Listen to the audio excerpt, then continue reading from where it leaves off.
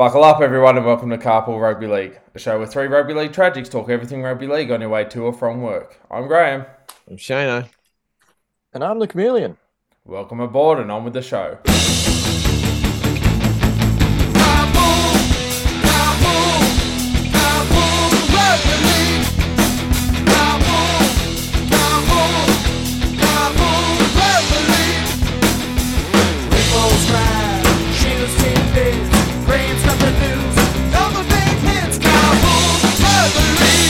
Yes, it's Wednesday. You know what that means. We've got another episode of Carpool Rugby League coming your way, fellas. And I can tell you one thing. There are no cracks in the carpool windscreen. No. The EA Falcon is on its way down the M4 and we're ready to go. And it's driving through a paddock of chooks and it's hitting them left, right and centre. There's no beat crack in the windscreen. There's no chink in the armour. There's everything happening here. And of course, to that reference, what was that? Latrell Mitchell to Penrith, which I find interesting. We'll talk more about that at our preview of tomorrow night's game, which should be a belter at Penrith Park. Should be an absolute belter. And in saying that, many Griffo are actually saying that week one of the NRL could very well be one of the best rounds we've seen in a very long time and in memory. Not only do the fans think that was the case, the ratings across Fox Sports were at record numbers. Saturday night, the South Sharks game was the highest watched regular game on Fox Sports ever. There's a lot of excitement about this season. Oh, it's exciting, all right. I did see something about Fox, like massive increase on anything they've ever done before. I don't know if they were just taking viewers off Nine's coverage, or indeed there were more people watching rugby league. I'm not quite sure on that. But what we do know is that this is an outstanding competition. Yep. And when you've got games like we saw last week, I think really there was only one blowout. You will get people's interest. Yeah. The standard for round one, I thought, was just amazing, and the quality of games we saw. I don't think we could say we've seen a better round one. No. You normally get obviously some good quality games, but it was pretty much across the board. Yeah. Even some of the lesser light teams came up with. I thought the Warriors and Newcastle was a pretty good game. I didn't see it all, but I saw a fair bit of it. Yeah, I agree. And from two teams that I don't rate at all, they put on quite a decent game of rugby league. So I think credit to the administration for what they've set up, and obviously credit to each and every one of the clubs for being, so good this early in the year.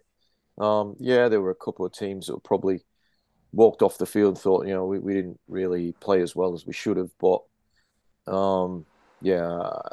it's a brilliant competition that we've got. The top sides are not as far ahead now as what they used to be. And there are a lot of teams that, and we'll get into this, later on. We'll talk about what happened on the field, but I think there's a number of teams that I didn't have in my top 8 that are really going to threaten. Yeah, here, Griff. I agree with you, and I think what's proven is that the main money spenders in our competition, which is television rights, they know the formula. Like, there was a lot of criticism on the way certain clubs, where they were playing, when they were playing. And when you look at the ratings, I think the South Sharks game was the most watched regular Saturday game in history. Regular season game of all time for Fox. A regular season game of all time. If you take away finals. And 630,000 viewers watched that one on Foxtel. You want you want And people across watching it. KO, That's of course, huge. their Like, platforms. and the thing is that from what I read, that actually outdoes a lot of, like, that's basically, as far as sport in Australia goes, regular season games. That's it. That's the most watched, and that's huge when you think about, someone was actually saying on the radio, you throw in some international sports, cricket and like of the like, that's a huge result for them. People are critical of the draw and the way in certain games. It proves that the television know what they want, they know what their viewers want, and whether you like it or not, they're the people that put the money into the competition. So, a little bit of hurt for the fans pays dividends in the long run. And let's face it, a healthy competition, I think we've proven this in just round one. A healthy competition is so good for this, for our brand. And I think when we see what we've got in front of us, it's a healthy competition, and the people in the know seem to know a lot. So good on them. I was critical and I was wrong. So yeah, good on them. I think it just shows that the actual product is a great product that people are willing to pay for effectively. And these days too, Well, the other thing to keep in mind too, with, I know we're not a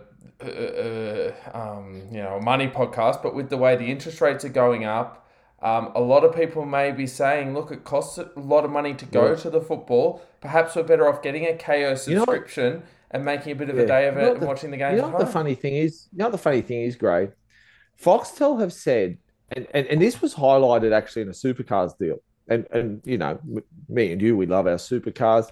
Newcastle 500 this weekend. Foxtel said no matter what sport we show, it's going to be an experience to the fan. The fan's going to be better for watching our coverage.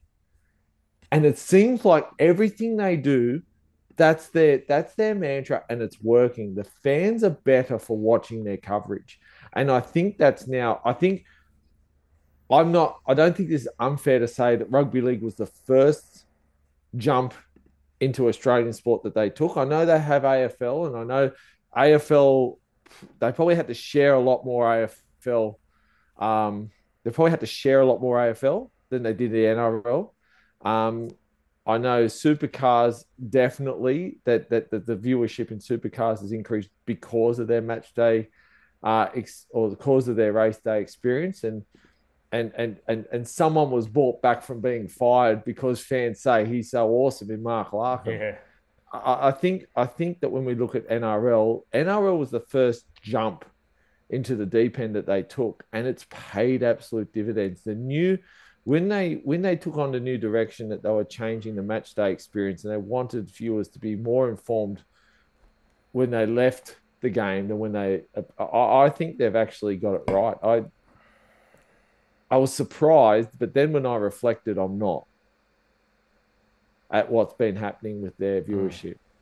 Yeah. No, it's good for the rugby league. We've got a healthy competition.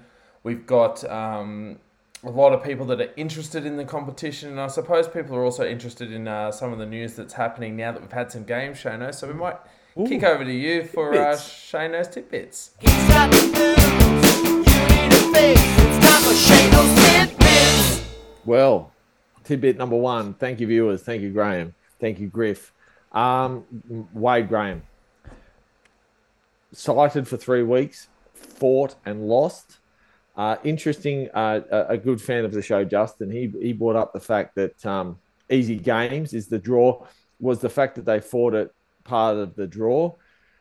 On reflection, I think it might have been. If their next 3 games was Penrith, Roosters, Storm, I don't think they would have fought, or if they were playing, or further still, game. If their 4th game was one of those 3, sorry, they may not have fought it. They fought it and lost. A lot of people saying they're old school tackles. I think that's such a good term for it. Throughout the coverage, it's a good old school tackle. That's exactly what it is, an old school tackle, and it doesn't wash in our current rugby league. It doesn't wash in the current version of the NRL. So therefore, he's got 4 weeks. That's big for the Sharks. Nico Hines out, him out. It's I think that actually probably pegs them back a little bit. It's going to be interesting to see what they do over the coming weeks and who they've got. And, they've got the Parramatta Eels this week. I don't think that's the way Parramatta played last week, although they lost to the Storm.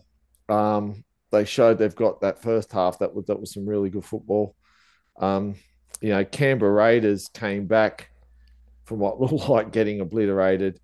They've then got St. George, which can be a mixed bag at the best of times. And then the Warriors, who I think probably showed on the weekend, they've got some good footy in them. So that's their next 4 games for the Sharks. So that's interesting. Joseph Suwali, wow. Didn't he make me look like an idiot? He's made many people look like an idiot in his playing career.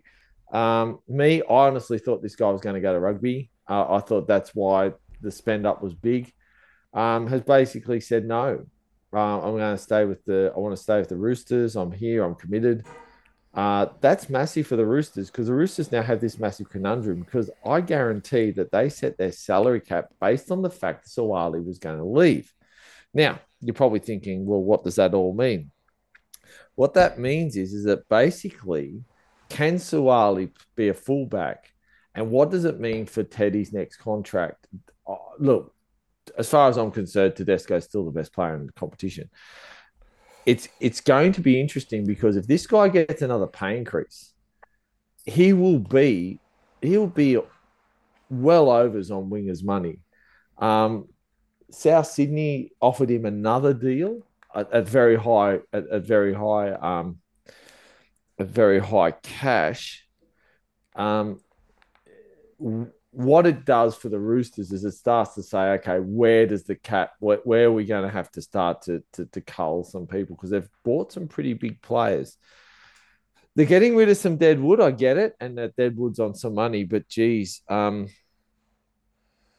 Suwali decision not to go to rugby, I think, probably leaves the Roosters with a bit of a headache.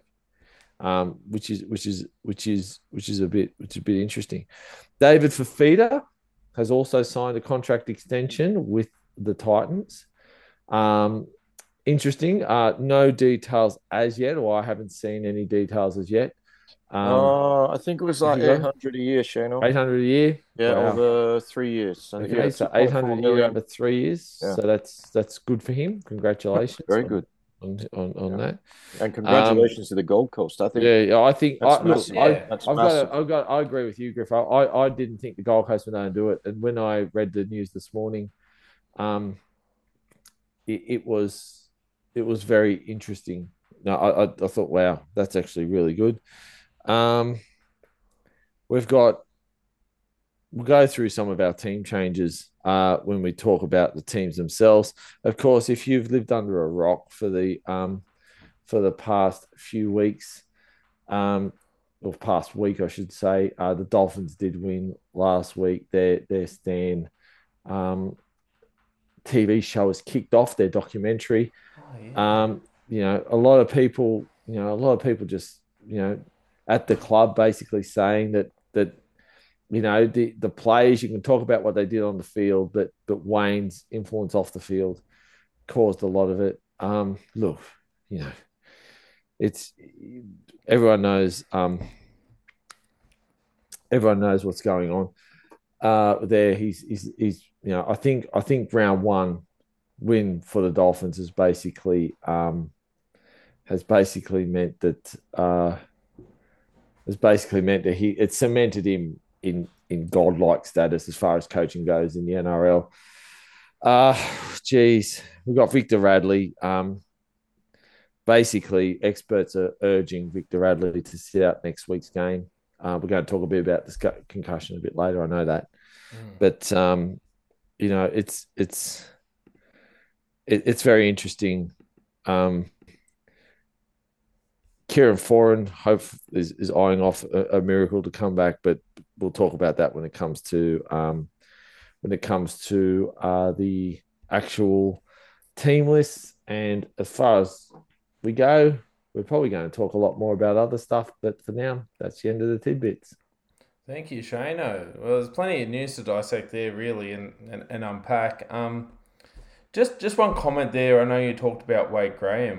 One interesting thing that I've noticed, Wade Graham is one of those players. He's getting very close to the 300 club. I'll have to do my maths on this. However, I have a feeling that he'll have to play every single game now for the rest of the year. And I have a feeling that the Sharks might need to make a grand final for him to play his 300th game. I think that is what I heard this morning. I think he had to play every. Yeah, I think what they were banking on was if he was rested for a few throughout. So at the start of the year, from what I heard, if he was rested for 3 or 4 games throughout the year, if they made the grand final, that would be 300. So he's now getting wiped out effectively for 4. So his 300 would be the grand final. Mm. Yeah, I don't think. Well, no, it's possible, but I think the bigger, the lesser possibility is that he's going to be able to go through every game. I agree with you, Griff. Yeah. I agree with you. I haven't seen Wade Graham play. He's missed most of the last 2 years. Yeah. For various reasons. If he can play, he's an absolute he's a great player. Champion player. Great player. Great guy. But when was the last time he signed play 10 in a row? He's had so many head knocks.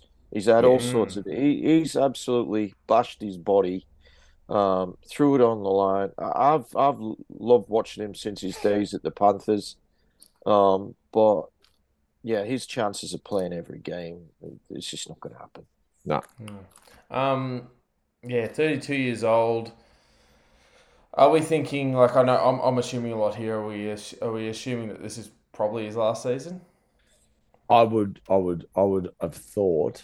Yeah, it's interesting sure when he hit the other night and was put on report. It dawned on me that I actually think that this is his last hurrah.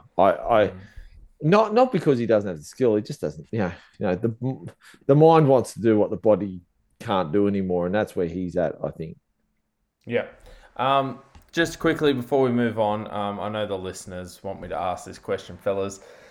What are our thoughts on this? He got a grade 1 reckless, which was going to be 3 weeks with an early guilty plea. Try and fight it, and you'll get 4. That's what's happened. He was looking to get a downgrade from reckless to careless. I'd imagine what they're arguing was hopefully a grade 2 or 3 careless.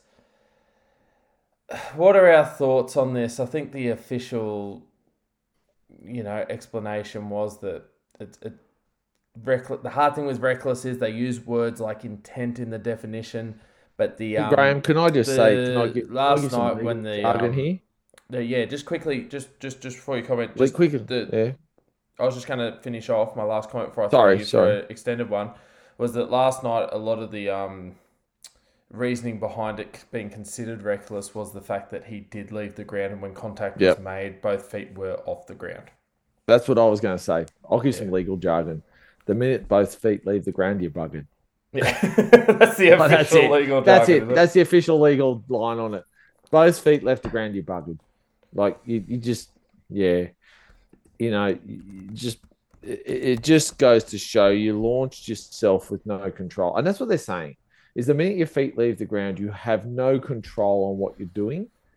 So if you plant your feet and launch your shoulder, at least you have an element of control of where that shoulder is going to be, because it can't be any, let's face it can't go any further than the height of your body. Mm-hmm. The minute you leave the ground, you have no control on how high or how far that shoulder is going to project. And that, that's the way they've been doing things for a couple of years now. I can't really argue with them. And my interesting comments on this one, Griffo, a lot of people were talking about his good record, which he does have a good record. Usually he's on the receiving end of these types of things. Keep in mind, he's lucky it was his first offence, because if it was his second offence, he would have been looking at 5 matches. Third offence, it could have been 6 matches. So his record's actually saved him from having a extended period on the sidelines here. How did you see this one as a neutral watching it on Saturday night? Yeah, I thought, whoa, here we go. Big hit. He did get 10 in the bin, didn't he? Yes, he did. Yeah, Yeah. After the fact, it was missed in general play, and they got Okay. Well, that's they got fair enough tipped off. too. I mean, Yeah. that's why they have a video ref. Yep, 100%. Yeah, look, Short answer, yes. He got 10 definitely, in the bin. definitely should have got 10 in the bin. Should have got suspended. You can't do that these days, old school or not. Yeah, just don't cut it. Like, it was certainly reckless. I can't remember who did a similar type of tackle last year. It was against the Panthers, but someone did a similar tackle, just ran out of the line, just like crazy man. I don't know if they actually even copped a sin bin, but you can't. I mean, what you can do is what Felice Kafusi did. Legal, Yeah. same impact. Yep. In fact, probably a better impact, but it was legal. Can I just add to that, guys? Katoa. There's a few judiciary stuff. We'll go through it. Katoa, dangerous contact grade 1. He got $1,000 fine. Adam Elliott, dangerous contact grade 1, $1,000 fine. Jordan Rapana. Well, I thought his attack was quite vicious, in my opinion, but he got shoulder charge grade 1. He took the 3 matches. Kyle Felt, careless high tackle grade 1, $1,800 fine. Brinton Nakora, shoulder charge grade 1, $3,000 fine. That would have been his, so it would be a second offence. Haminueli, careless high tackle grade 1, $1,800. Egan Butcher, careless or reckless high tackle grade 1, $1,800. So not a bad day. 238 3868. Did anyone go the Mattison route and say, I'm not paying a fine? Yeah, fine. No, everyone's takers? paid the fine. Everyone's paid the fine. Yeah, everyone's taking the fine. You wouldn't want to do it on the shoulder charge because I think the alternative to $3,000 is 2 matches.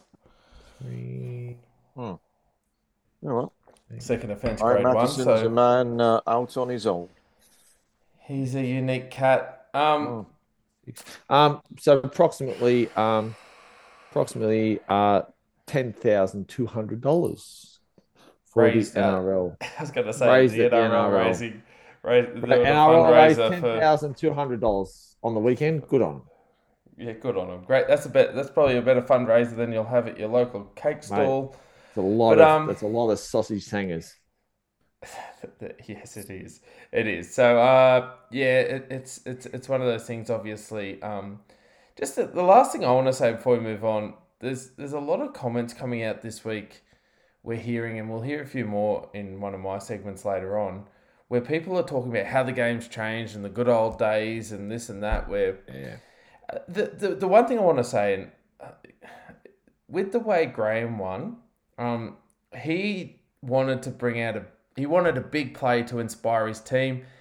Yeah. And the idea was right. The execution, he got his timing wrong. I don't really think that the intent there was... You never want to hit someone in the head because you know it's going to be a penalty.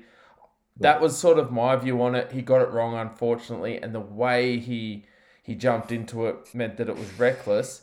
The other thing, too, where people talking about, back in the day it was a good hit, whereas now it's not allowed. The other thing we've got to keep in mind is there's contact to the head. There has always been some form of penalty for contact to the head. So I know that people... I see where they're coming from with that, where you'd see a lot more of this stuff and there wasn't as much scrutiny around it. But I think one of the most simple ways to put this is Wade Graham made contact with the head. And since the game was invented, contact with the head has been outlawed. I think it's a fairly... this whole idea of, it's a good old-fashioned hit. The reason why we've got, sadly, people in dementia wards that played NRL or who are really sick is because they were the recipients of many a good hard hit.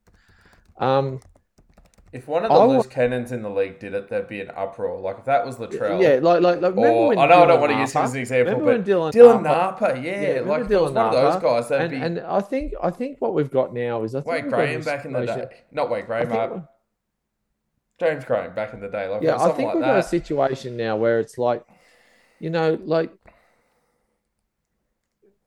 I always talk about rugby league like, if I was in a car with one of you guys and we're in an 80 zone and we're all grannies when we drive, so that's fine. But, like can't afford if you're in an 80 zone driving 100 Ks an hour, I'd tap you on the shoulder and say, hey, mate, you might want to slow down, eh? Like what's the hurry? And I think that's the common thread now amongst rugby league players where it's like, well, you're a rugby league player too. You'd want to be protected, so protect them.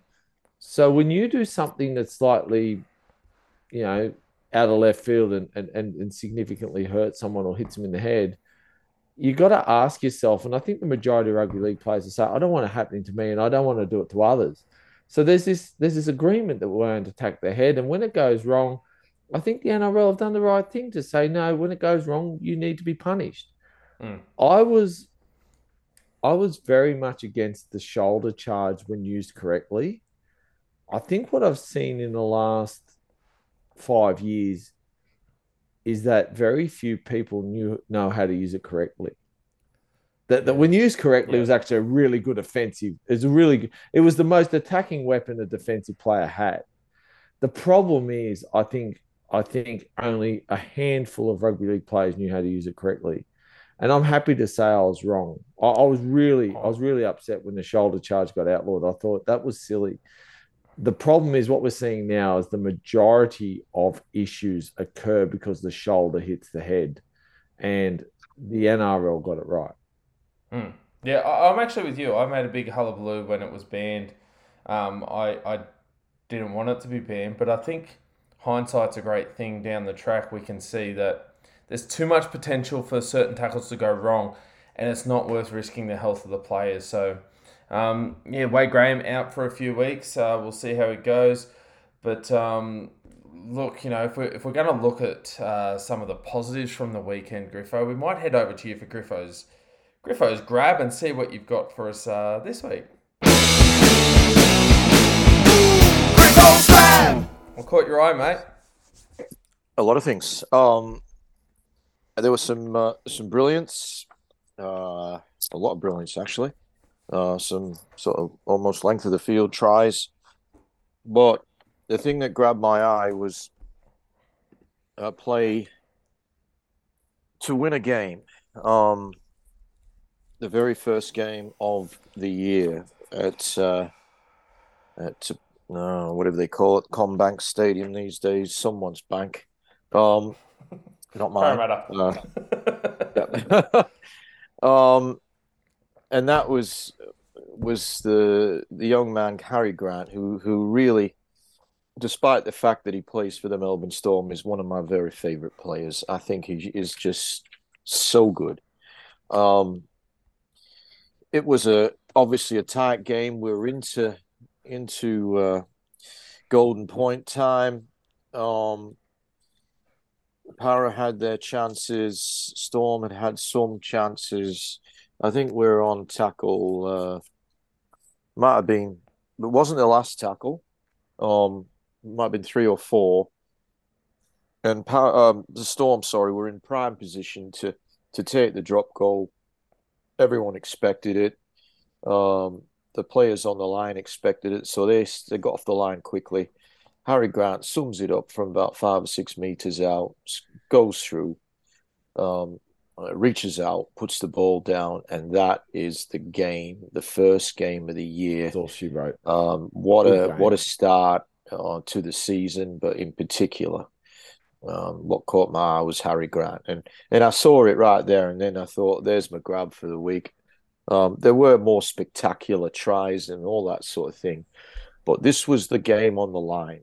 Both teams had thrown plenty, lots of mistakes from both teams, but it was a hot, humid day. Both teams are out on their feet, and the Melbourne Storm had the smartest player ever to play the game in that 9 jersey in Cameron Smith, and Harry Grant's starting to show that he's got plenty of rugby league smarts as well. So he caught my eye this week. Yeah, I agree, Griffo. It's interesting. He is an 80-minute number 9, and with Brandon Smith no longer in the team, I just think, and this is no disrespect to Brandon Smith, but I just think that there's no other noise there. It's now his ship to run in the ruck. That's dangerous for oppositions because he's a quality human being, quality rugby league player. In a quality team that really showed that they do have the quality of the Melbourne Storm. We talked about the challenges that they're going to have with the likes of Ryan Pappenhausen out. I mean, one of the most courageous things we've probably seen on a footy field. We love the stories of courage. Was Cameron Munster coming back on the field after what was initially looked like a compound dislocation. What we're hearing was actually a compound fracture, so the bone's actually broken, not just dislocated, and it also broke through the skin. He came back out and played. He was phenomenal. I would argue that if he does not come back, they don't win this game. And considering the nature of the injury and the potential for infection, that would have been a very big decision for Munster, the team doctors and the coaches to make, to have him out there and to finish that game. Yeah. Without him being there, they wouldn't have won. So looking forward, Griffo, they're going to be without Munster for a couple of weeks. What impact do you think that's going to have on the team? I mean, it can't have a positive one, but the challenges we talked about last week with their squad and their injuries, you add the likes of Cameron Munster to that. That's a massive name to lose, and we're hearing, I don't know what you guys are hearing. I heard one report today saying they're thinking probably 3 weeks out. Funny enough, I took note because I thought, oh geez, that would mean he's back round 5 for the game against the Rabbitohs. I heard the same, but basically, doctors say with this kind of injury, because he's played, and if you saw the pictures, if you go online, there's pictures of it, it's great. Yeah. Basically, because he played with this type of injury, he's now got a heightened risk of infection. So they're basically putting it all together. They've got a healing time, but they've also got a watch this space on things like healing and infections. So if I was the Storm, I'd just play it safe. I'd be saying to the doctors, look, just play it safe for us. It's not his legs. He's going to continue to run. He's going to continue to do things he needs to do. It's just now about healing and fighting infection. But like they said, with an open wound like that and playing on, the risk of infection has increased significantly. So they're going to have to monitor that. Yeah, Munster will be fine. They have to.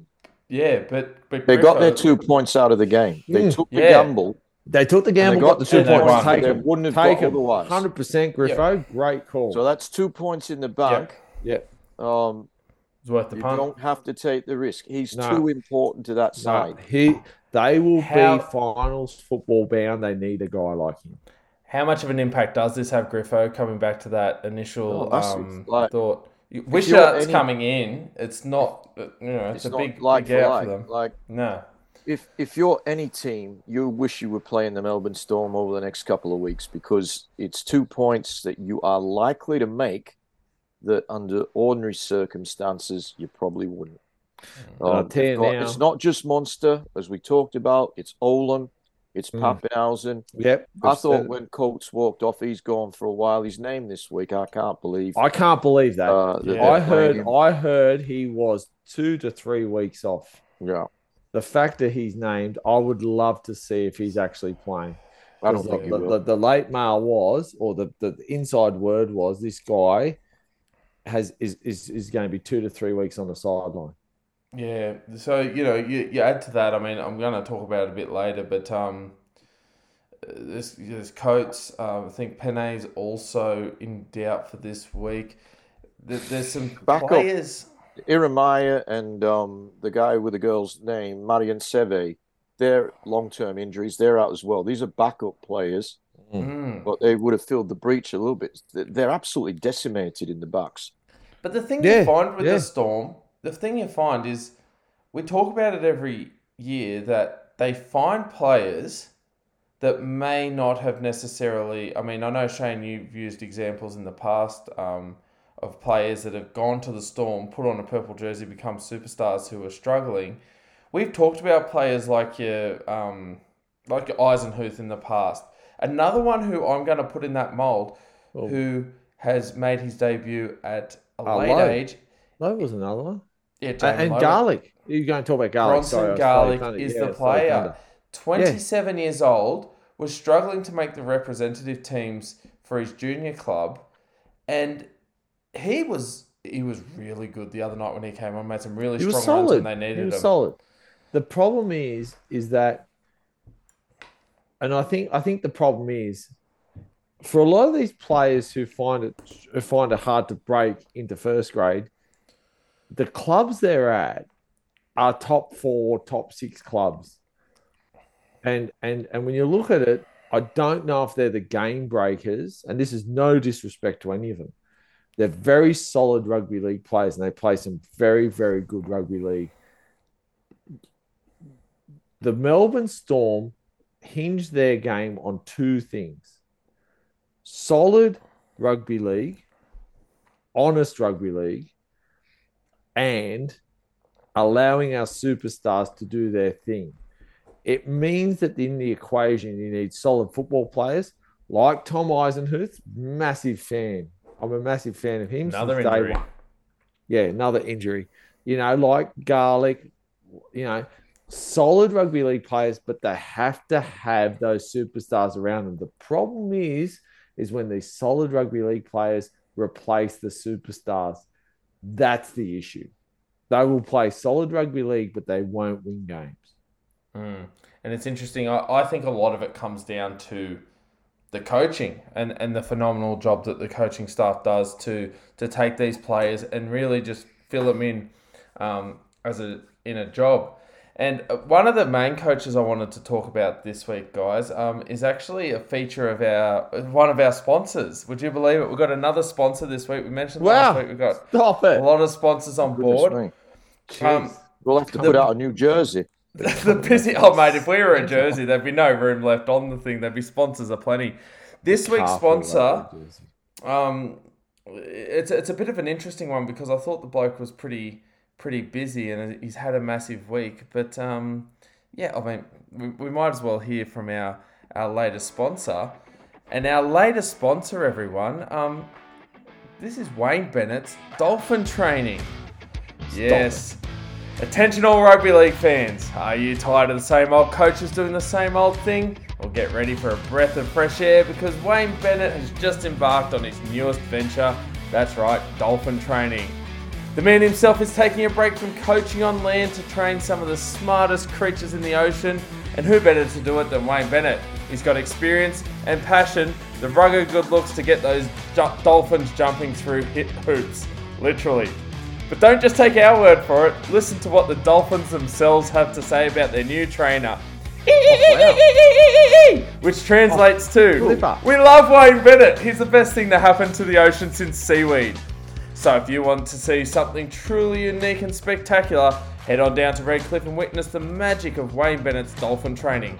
And who knows, you might even learn a thing or two about footy from our aquatic friends. So what are you waiting for? Acquire the services of the greatest coach in rugby league to train your aquatic pets today. Wow. Well, I'll tell you what, boys. Jeez. Which one of the Bromwich brothers was that? Which one was that?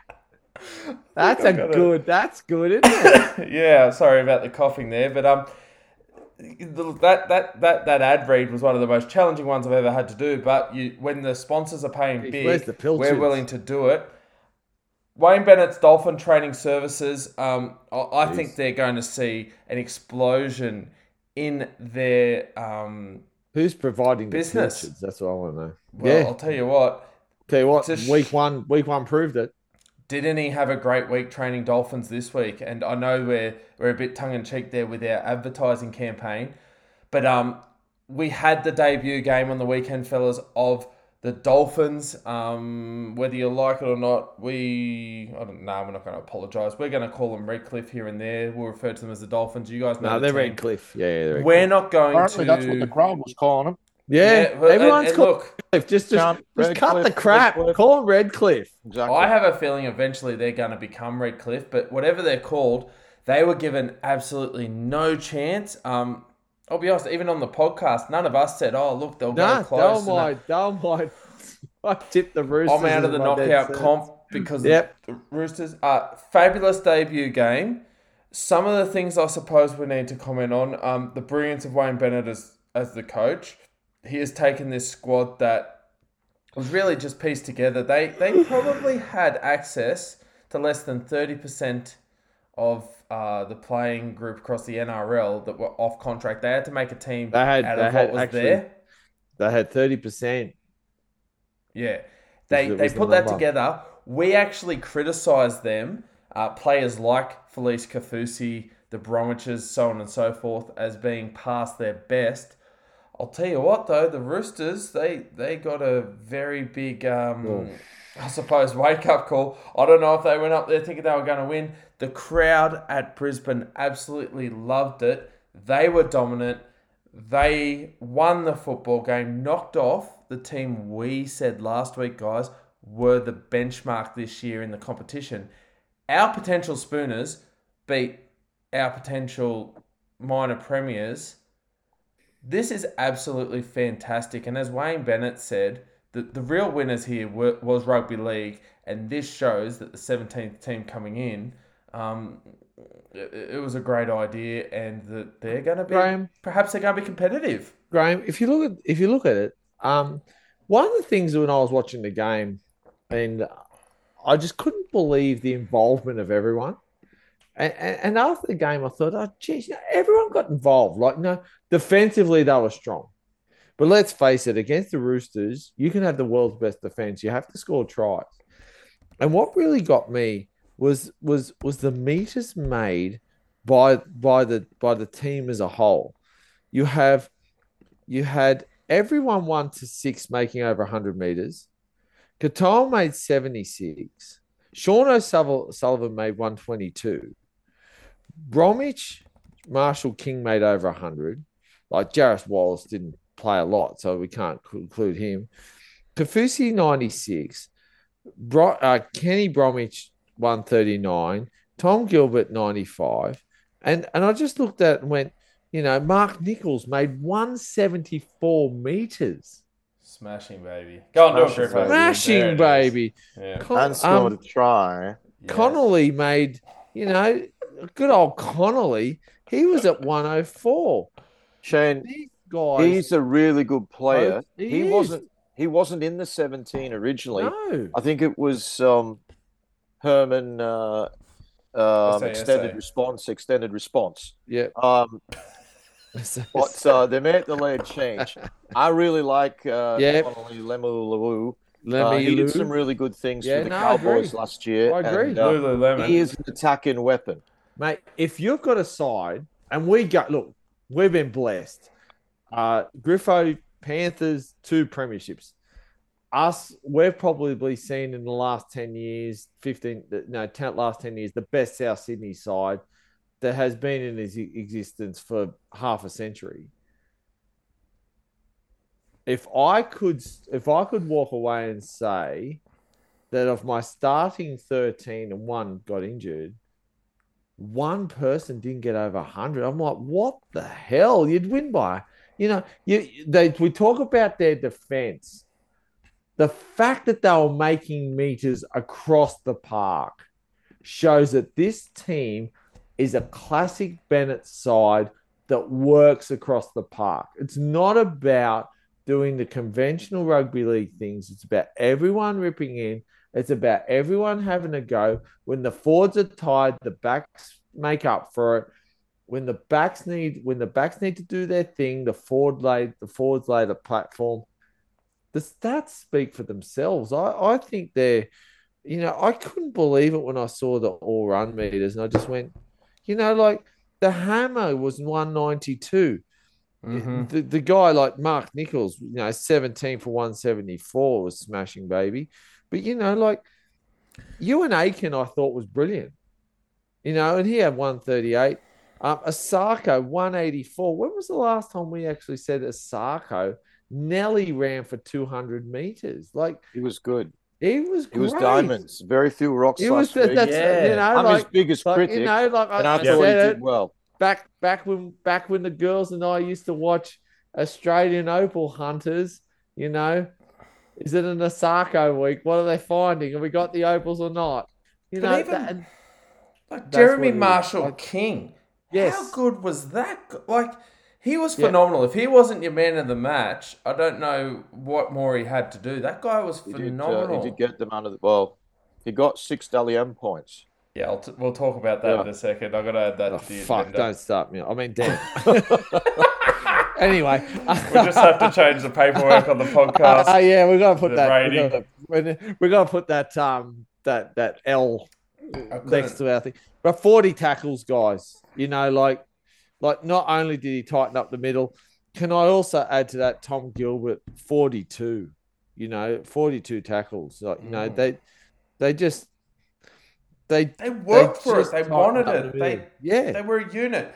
They came out enthusiastic. No one gave him a chance. And it was one of those situations where they said, let's just show everyone what we can do and just give our all. And the effort was phenomenal. Yeah. Yeah. I agree. No, I think... I mean, I know it's early days. I'm not going to jump the gun here, but are we... Now that we've seen them play a competitive game, do we change our thoughts on the Dolphins? Like, do you reckon a lot of people... Well, I never had them last. I did. And I don't... I did. Think, mind you, the team I had last one, so it doesn't matter. But I probably don't think they'll run last now, but I still think they're bottom 4. Oh, they're bottom 4. Yeah. I don't they're know. not going to sustain this. I don't know how Wayne much Bennett of that got him was up for that game, and they were fantastic. The occasion. Flip side of the flipper side, I should say, Roosters were awful, but they weren't great, absolutely, were they? the Dolphins deserved their win. They smacked them, or slapped them with the tail, and they deserved their win. The challenge is round 2. As someone who follows the Dolphins in another form of sport, the NFL, massive Dolphins fan, and it hurts me to say it every year. Fins up. Fins up. I was talking to someone the other day.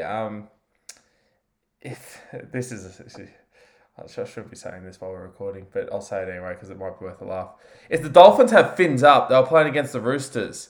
So if they got the fins up, is the Roosters equivalent cocks out? What do the Roosters have? Wings up.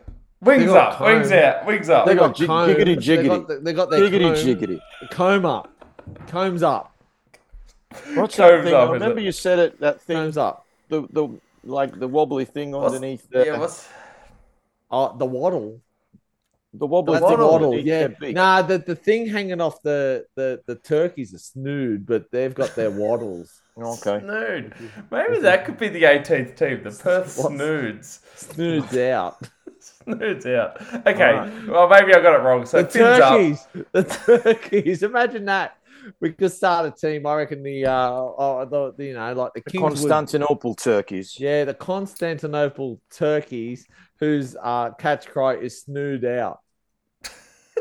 The snoods out. Maybe they could be the Central Queensland team, the Bundaberg. Turkeys. Okay. Well, that'd be the Bears, the Bundy. The Bundy Bears. Imagine. There you go. Yeah. Anyway. The Perth Turkey. No, the Pirates. They got the Pirates. Perth Pirates. Yeah. Yeah, they'll be the 18th team. Anyway, Dolphins. Well done. I think that's, I mean, we can't say... I'll tell you what it does do great, in all seriousness. It silences all the criticism labelled at the establishment of this team. Yep. I think you saw the look on Wayne Van's face in the press conference. Yeah, I love it when he had that giggle, when he had that smile, when I had bartenders like, yeah. It shows that they had a process and they had systems. Yeah, that we as lay people just didn't understand, and good on him. He knew that was coming. He's just Anyway. I think the Roosters, the way the Roosters approached the game helped. But I'm telling you now, I've seen the Roosters play like that and win well and comfortable. Gave them nothing.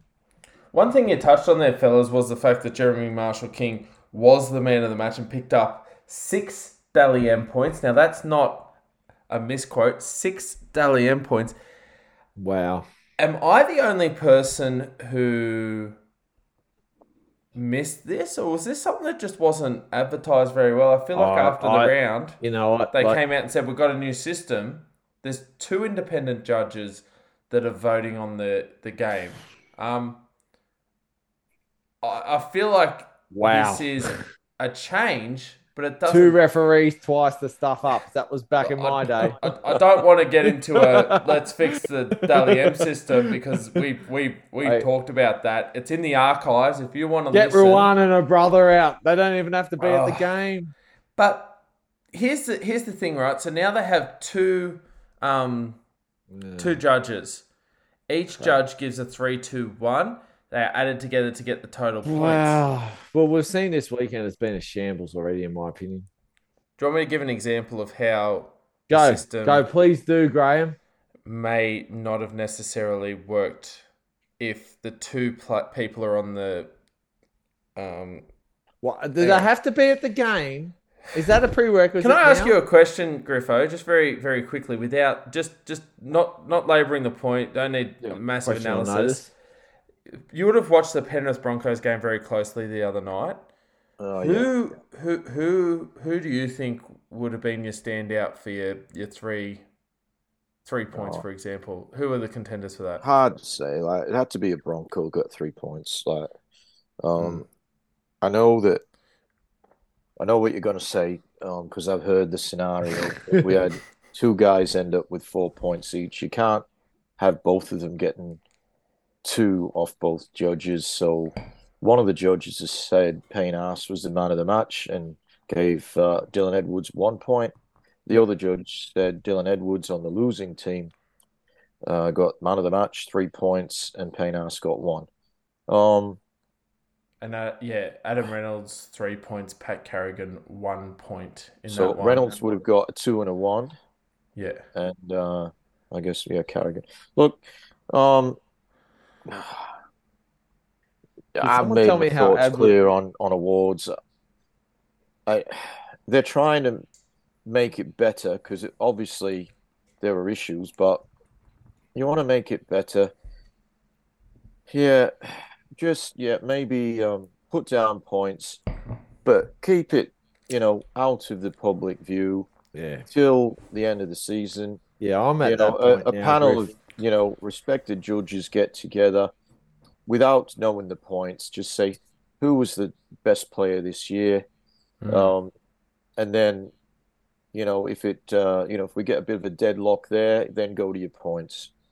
I agree, Griff. It's getting to the point. It's getting to the point where there's no consistency in who our so-called experts are. Like, it's just like any old punter. They've made them anonymous now, Shane. Yeah, I know, and it's ridiculous. Like, I think what the problem is that, okay, say the person who gave Dylan Edwards man of the match, for argument's sake, is the person that actually had the clout to give man the match on the night. So on TV, Broncos win, and Dylan Edwards gets man of the match. Now, I'm not having to go at Dylan Edwards. Don't get me wrong here. In watching the game, I actually don't think Dylan Edwards was the best player on the field. I couldn't have given it. Okay, I would have to give it to a Bronco. They won, 100%, even though they only won by 1. They were convincing winners. Can I say that Adam Reynolds was for me the man of the match on the night? I thought, and I think what we've done is we've taken away from this fact. Back in the day, when you had man the match was, could this team have won without them on the field? What impact did they do? What was the reason why this team won? And it was because this individual just played out of their skin for the night. They did everything they needed to do, which is why when we used to have draws, sometimes you'd have two. Because you know what? There was one player who got the team to this point, and there was another player who was able to get them back over the line. I don't like the system at all. No, I don't like the system at all. What if the best three players in the league are from the same team? They can't come first, second, and third because they're taking points off each other every week. Graham, can I tell you 100%? That's my problem. Can I also say another thing? I think people are looking at this new system now with rose-colored glasses. They're looking at what they've done throughout the year, not the day, not the week. That what you do today matters. And I think the system was right 4, 5, 6 years ago when we saw the best players in rugby league win the medal. I'm looking at what's happening and unfolding now, and it's a shambles. I can't believe that this is the best option they've come up with. I just don't see how it's even remote. It's like, what are you looking at? Okay, can I say my biggest problem with this as well? I won't name names, but I did a bit of an analysis on the people who would give Dally M points. And I looked at it across the board when they named them. And there were 3 categories. There were journalists, forwards, and backs. The forwards would always give the points to the forward. The backs would give the points to the back. The journalists would give the points to the best player. These were journalists that never played rugby league or had a very limited career in rugby league. Their career was journalism more than rugby league. I think what this shows is that players who played NRL are really poor judges of who's actually the best player on the field. And in some ways, I never agreed with the Brownlow system, but in some ways it works. That, you know what?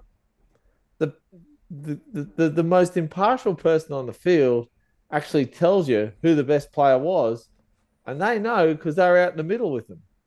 So I think I think they've actually regressed in this. They've gone backwards. I also think I'm going to talk about this in a similar vein to what we talked about when we previewed the season and the draw. From what you're saying there, Shane, I've only just thought of this now. The Dally M could be highly influenced on your draw in a sense of not who you're playing in that week. Could. No, but not only just who you're playing, but who gets drawn as your Dally M judge. Yeah, because if we've got one player, if we've got one expert watching the game and saying that person's worth 3 points, the other person's worth 1, at least previously you were getting that one opinion. The issue here is I don't feel as though having 2 judges is actually giving it essentially yes. It's giving more points. I give it, Graham? It's not 100%. More opportunity for people to do better. Yeah. It's actually giving you the opportunity where if someone's got a differing opinion, Graham, it's robbing someone of 2 points that could get them the medal at the end. Now, it's not perfect. It's not perfect, but it's not bad. The ABC award the Ryan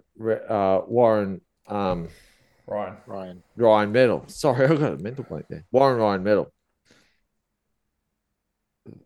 Their judging, when you watch the games and the way they do things, is actually pretty damn good.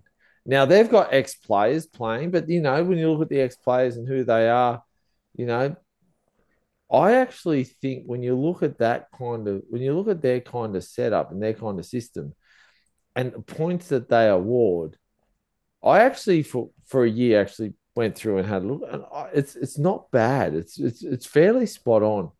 I think the problem is a lot of the media people that are in the mainstream Fox Channel 9 media, it's almost like they're building the narrative. And they shouldn't be building the narrative. It should be, if you're the best player, you win. ABC don't have to build a narrative as part of their deal as being a free to air radio broadcaster. The government give them money to put free to air sport on their broadcast, and that is the main games when they're played. I think that sometimes they're more on the mark than the Daily M. Actually, I think most of the time. This is not taken away from any previous Daily M winner that deserved it. I just think that we 5 or 6 years ago, maybe even and beyond that, had a better system that produced better results than what we've got now. In all fairness, 5 of the 8 games, one player got the maximum 6 points. So out of 5 of the 8 games, both judges I'm had sorry, the that's same man of the match. poor. That's poor. That shows you that they're working from 2 set of objective ideologies. It doesn't work. It's a bad system. Anyway, we'll see. We'll see how it goes. They're trying to do something. In all fairness, we said they had to do something. That's wrong. This wasn't it. But they're doing something. It's not to the point where it gets Graham's gaff, but what does? Well, I think we're going to open up a.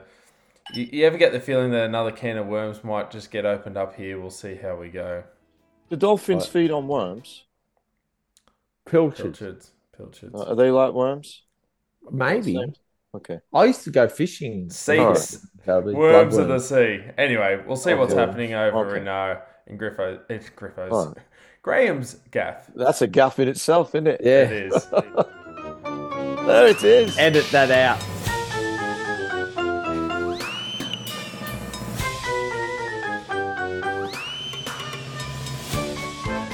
All right. So Now, yes. Graham, can I start by saying this? We had a conversation in Wollongong where you talked about the gaff, right? And you said, I'm not too sure if the gaff does by the spirit of the show. I know. And I've almost you canned said, the gaff. I'm not too sure if the spirit is in with the show where we're having fun, we're doing a podcast for people.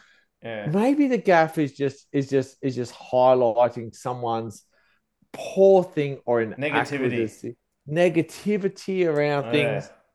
Thank God this person saved you, Griff, and that's what Graham, and that's why the gaff is in play. That's a bit of an insight there. It was an unofficial team meeting. On Wollongong Beach, North Wollongong Beach. Yeah, I was visiting. The negativity around rugby league, because we like to focus on the positives. In all fairness, we said, if someone does something funny, like runs to the wrong end of the field, we've got to have them. Then this story came out, and I said, well, we've got to talk about it on the podcast. Let's make it the gaff, because I'll be honest with you, it blew my mind. This is a gaff, mate. Whether you like it or not. It's a twofold gaff. If this was this is 100% gaff. If this was the Daily M, you'd be split as to who you give your 3 gaff points to, whether it's Ricky Stewart or Phil Gould. The Ricky Stewart comments, Ricky Stewart kind of had my gaff. He was talking about the independent doctors and how they're not needed and they don't trust the coaches and so on and so forth. And I was ready to roll with the gaff with my angle being, look, Ricky, you're not a doctor. You shouldn't be making those decisions. And then we had comments the other night on 100% footy. I'll be honest with you, I wasn't up late enough to watch it. And I think even Channel 9's lost faith in this show with the fact they put it on at about 11 o'clock at night. But I'm actually, we don't do this very often. I'm going to play the audio from the other night. And obviously this is courtesy of the 9 Network and their 100% footy broadcast. But these comments, they come from Phil Gould in regard to some of the comments made by Ricky Stewart and the fact that perhaps the independent doctors may not be needed in the NRL. Right. I've talked to you about this concussion hysteria and where the game is headed and why it's headed that way and who they've given way to, media and doctors and lawyers and all this misinformation, etc. And I think that the doctor in the bunker is the greatest abomination perpetrated on our game in history. Not every bump to the head is a concussion. Not every concussion is life-threatening. It's just total overkill. Not every slap to the face or bump in the head requires a HIA review. It just would appear that old mate up in the bunker has decided whenever someone gets a bump to the head, they've got to go off and get checked for 15 minutes, which I find totally ludicrous. We talk about play, it's all about litigation. That's what it's about, protecting the game. That's what the game's worried about. Exactly right. They're worried about this tsunami of class actions, which we've been threatening for ages, which never come. But, you know, and if we did, I say take them on. There's not a court in the world that's going to award them anything. Those comments coming there, courtesy of the Nine Network. Graham, it's quite simple. It's quite simple. This is the comments of a rambling lunatic. I'll tell you who needs an independent doctor. He's had too many hits to the head. Here's proof that we need to look after our ex-players. Comments like that. This is not the world we live in anymore. And you know what? Thank God it's not the world we live in. Let's start looking after people's welfare. This guy was a coach not that long ago. He currently manages a football club. Imagine if you're a Bulldog. He manages a football club, yes. Who says, this man who effectively runs our club, that's what he thinks of looking after my welfare. Yeah, I think that is one of the most disgusting things I've ever heard. I think he's off the mark. Someone in our game he's off the mark. I think he's off the mark. I think what he was trying to say was, is there a middle ground we could find as a code? And there's not. So, yeah, I thought his comments, when I heard his comments, I was flabbergasted. I couldn't understand where they were coming from. You know, those days are over. Thank God. Thank God, really, because but I think the comments coming out of the week around this, and obviously, we're not going to labour the point here with HIA because you could just about make a podcast every week with the things that come out about it. The majority of the actual HIAs on the weekend weren't like the vast majority. There was only a few that were actually picked up by the independent doctor. It's actually the club doctor that's picking most of these up, and a lot of the players failed these HIAs. Now, where Ricky Stewart wanted, he was a bit upset that his players got rubbed out, and he wanted the decision to come back to the coach. I'm sorry, Ricky, you are not qualified to do so. You are not a medical professional.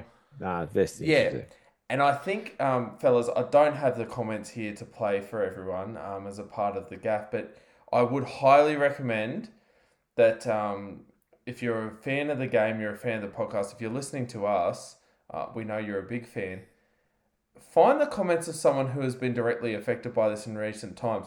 The most mature response I have ever heard to this, I was going to say argument, but it's not an argument, it's a topic. And the best insight I've heard in a very long time, I thought he spoke phenomenally, was Luke Keary during the week. Luke Keary highlighted the point that the independent doctor needs to be there because as a player, for example, he talked from a player's point of view because that's his role. He's a player.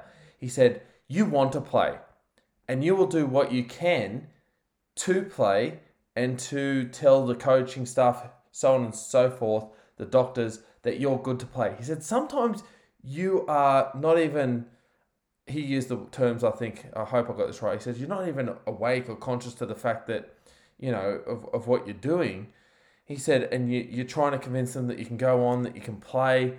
He's had these issues with head knocks. This is a young man who's got a big life ahead of him after football, who has his health to be concerned about.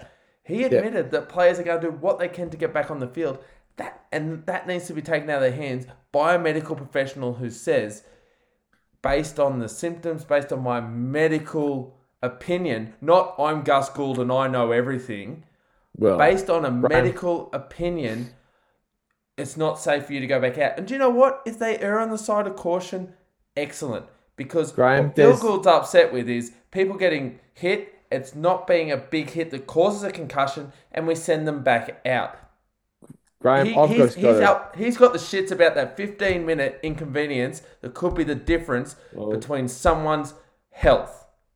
Graham, pull your head in, get your head out of your ass, and get over yourself. It's not about you. It's about the health and welfare of the players that you are parading around on the field and using as show ponies. The dogs is fitting because that's how he's treating them. He is treating these players like show dogs. They are human beings with families and futures, and you need to look out for them, and that's part of your job as a football manager.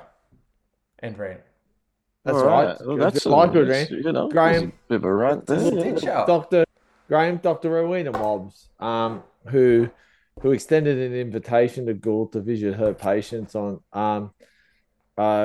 She is at the forefront of research into CTE, and she just basically said, "Look, I like what she said here. She said, I respect Phil Gould. This is through Daily Telegraph. I respect Phil Gould in many ways, but his comments on concussion are shocking and represent a view from the distant past when concussion didn't count and players played despite brain injury. It's funny, she said that not every independent doctor's call will be accurate, but it's the safest option. She actually said that I'm not too sure if she said it or this was someone else said his views are distant and archaic, and I thought that's really interesting. To add to her comments, winning is important, but potentially at what cost? It's a game. You know, you've got some very, very interesting things there. I'm amazed he hasn't come out since that comment and said, look, you know what? I paraphrased myself in the wrong light. You've always got to err on the side of caution. They're people. They've got families. They've got kids. You know, they're someone's dad. They're a son. They're everything to everyone around them. Brother. You know, you've got to err on the side of caution. And when I look at someone like Luke Keary, who has done that and who is playing football at the moment, and hopefully good football, it's just, you know, like you've got to be able to find a balance. I think an independent doctor has done it. I think independent doctors show, regardless of what everyone else says, that's an unbiased view into what they saw as the injury. I go to the doctor and the doctor gives an opinion. I'm sitting there in a chair. I don't have doctor at the start of my name. The person opposite me does. When they give their opinion, I have to listen and I have to go with it.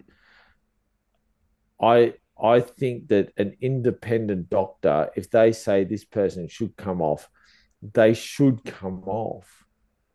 Like you know, it's funny. We're now like was it Dean Ritchie wrote a piece in diving, you know, and it's like, not that it was about good or bad or indifferent, but it's just like, you know, it's about diagnosing what the doctor sees.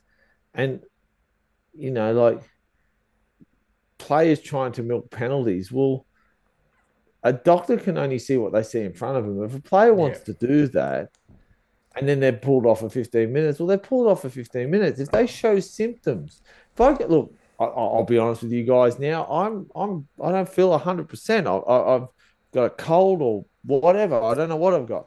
It's not COVID because I tested for that. But you know, what if I went to a doctor and I told him my symptoms? The doctor would give me a series of answers based on the symptoms I present with. If someone gets hit slightly high and lays on the ground and the independent doctor says you're off, well, they're off. If you laid on the ground, Whether you milked it or not, it doesn't matter. You showed the symptoms. And this is what Ricky Stewart's upset with. Well, I'm sorry, Ricky. If you want your players to milk a penalty, well, then you're up for the consequences, because this game needs to start protecting its key asset. The number one asset to this game is its players. And I'm bloody glad it's starting to protect them. Yeah, I can't do anything but agree with both of you gentlemen. This is 2023. We know more than we did in the past. And those comments that were made by both Ricky Stewart and also Phil Gould, but particularly the Gould comments, they're from the past when we didn't know as much. And I didn't know Phil Gould is any sort of lawyer that can predict what every judge around the world is going to do. But I mean, it was a ranting of someone who seems to maybe be losing the plot. Like, he's a respected man in rugby league circles, and rightly so. He's done some great things on and off the field, but he loses credibility when he starts making those statements. And he, whether I'm sure he believes he's right, whether he's doing it to try and, get more ratings or not, I'm not quite sure. I don't think that's it. I think he actually believes what he's saying, but he's wrong. Simple as that. Very, very hard to agree with him. And my biggest issue with the Phil Gould comments, Griffo, was I'm not giving Ricky any benefit of the doubt. I know that Ricky Stewart often uses the press conferences to try and deflect away from his team's performance. I mean, my first reaction to the Ricky Stewart comments are, mate, if your team was shit hot, you don't have to worry about who goes off with concussion. You'll get the job done. But the thing that worries me about Phil Gould was he went on TV 24 hours plus after the Ricky Stewart comments. He had time to sit there and think about what he was going to say, and that was his opinion. It wasn't in the heat of the moment where someone put him on the spot. It wasn't speaking out of emotion after a loss like Ricky Stewart. Not that I'm excusing Ricky Stewart, but I'm saying what makes the Phil Gould comments even more baffling was that he actually sat down, thought about this, and said, this is the best way to approach this issue. Some of the most interesting comments I find on these topics are from people who aren't necessarily as entrenched in rugby league as people like ourselves. And when I first saw that those comments from Phil Gould, I'll have to admit it wasn't on the Channel 9 show 100% Footy. They actually played the footage the next night on. I was watching NRL 360, and I was sitting on the lounge with my wife, and she had my son on her knee. And the first thing that she just looked at me, shook her head, and said, ask Mario Fennick, ask Ian Roberts. And I said, and I was adding to the list, ask Steve Mortimer, so on and so forth.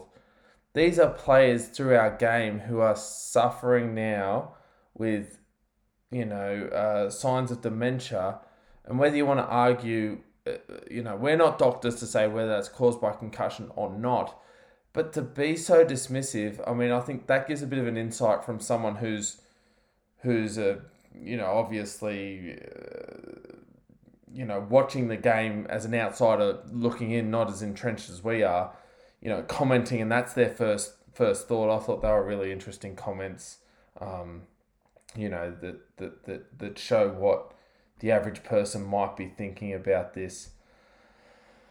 Yeah, I could open up on this, but I think the comments we've seen since this, where I think we've just got two really squeaky wheels on our trolley cart here in Ricky Stewart and Phil Gould. They're the squeakiest wheels in the comp. Squeakier the most. They are the squeakiest wheels in the comp. And I think that if you were to ask 16 out of 17 coaches, they're probably for the independent doctor. If you ask out of the media, 99% of them are for the independent doctor. I think it might show when you're sitting at a planning meeting, like we would for the podcast, at Channel 9, and they say, what are we going to do in the next segment? Well, Gus is going to tell you why players should play with concussion and the independent doctor is a waste of time. I think that also shows the audience that some markets are trying to attract. And here on Carpool Rugby League, we're looking for an intelligent audience, and that's what we get. If you're one of those, redneck bogans that think that the game needs to be what it was 30 years ago and that the players' health doesn't matter, I'm not offending anyone because you wouldn't be listening to our podcast anyway. So, yeah, I'm a bit fired up about that. That really pissed me off. But you're not a man who gets fired up often, Graham. Bugger 'em. But yeah, it's just I just think, given someone who's got human beings that, like I said, they're not. I'm labouring the point. You know what does, Graham, and I had this chat with someone just recently. Rugby league's not sports entertainment. It's actually human beings playing the sport they love. These human beings actually have families, and that's who you got to think about. At the end of the day, you want them to be fit and healthy for everything they've got to do during rugby league and post rugby league. I can imagine. Can you imagine the wife or the child of a player who's been knocked out? Who goes into the sheds or goes into or work, comes home and he's just that.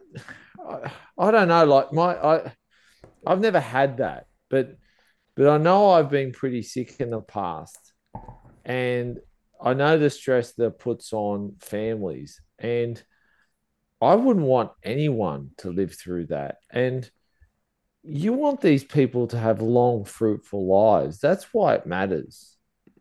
And to say that this is a knee-jerk reaction, I think it just craps in the face of basic human decency. That's why we don't get it, because us three, and I'm happy to say this, I've known you two, well, I've known Graham for all his life and Griffo for freaking 20 years.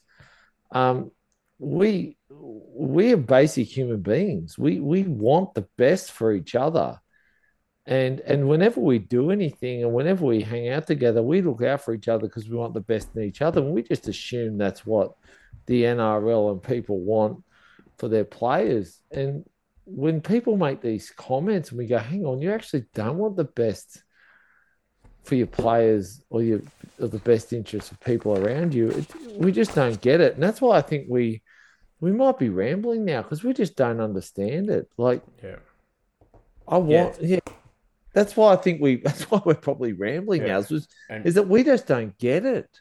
And we want, for our rugby league players and for the people who provide us with week in, week out, I'll call it entertainment. It's probably a very poor way of putting it, but for the clubs that we love and as fans have vested interest in, I have just as much a vested interest in the health and welfare of the people that play for our clubs. And people who play for our clubs need protection in all forms. I'm not just talking about head knocks. I'm talking about things like mental health and welfare and we've got women leagues round, and it's International Women's Day. Hello to everyone out there, and shout out to everyone who identifies as a woman who's listening.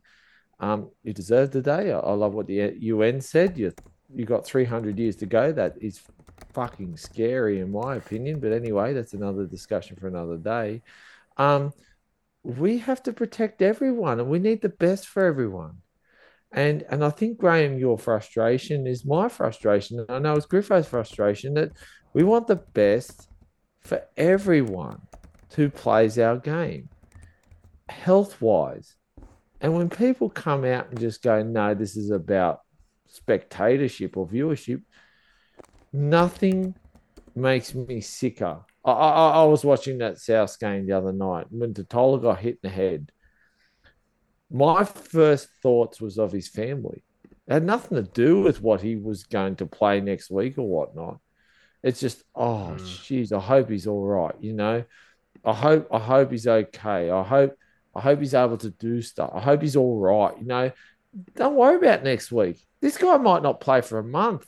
In my mind, it didn't matter as long as he was okay for the people who love him, and then for his job.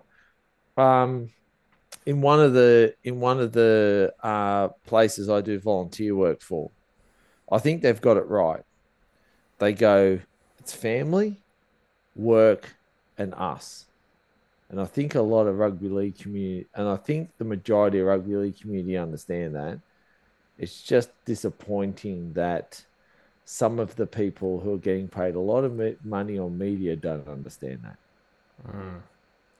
Yeah, look, I'm just gonna wrap it up here, and my biggest concern about those comments were the fact that Phil Gould based it all around his opinion that the NRL are only doing this because they're worried they're going to get sued. I actually genuinely believe that there are people in our community that care about the players as human beings, and I don't know if I'm being naive there, but maybe that thought is fueling some of the passion here. But yeah, these guys are human beings, and yeah, we love to watch them play, and they do so much for us. I think the least that we can do as a community is look after their health.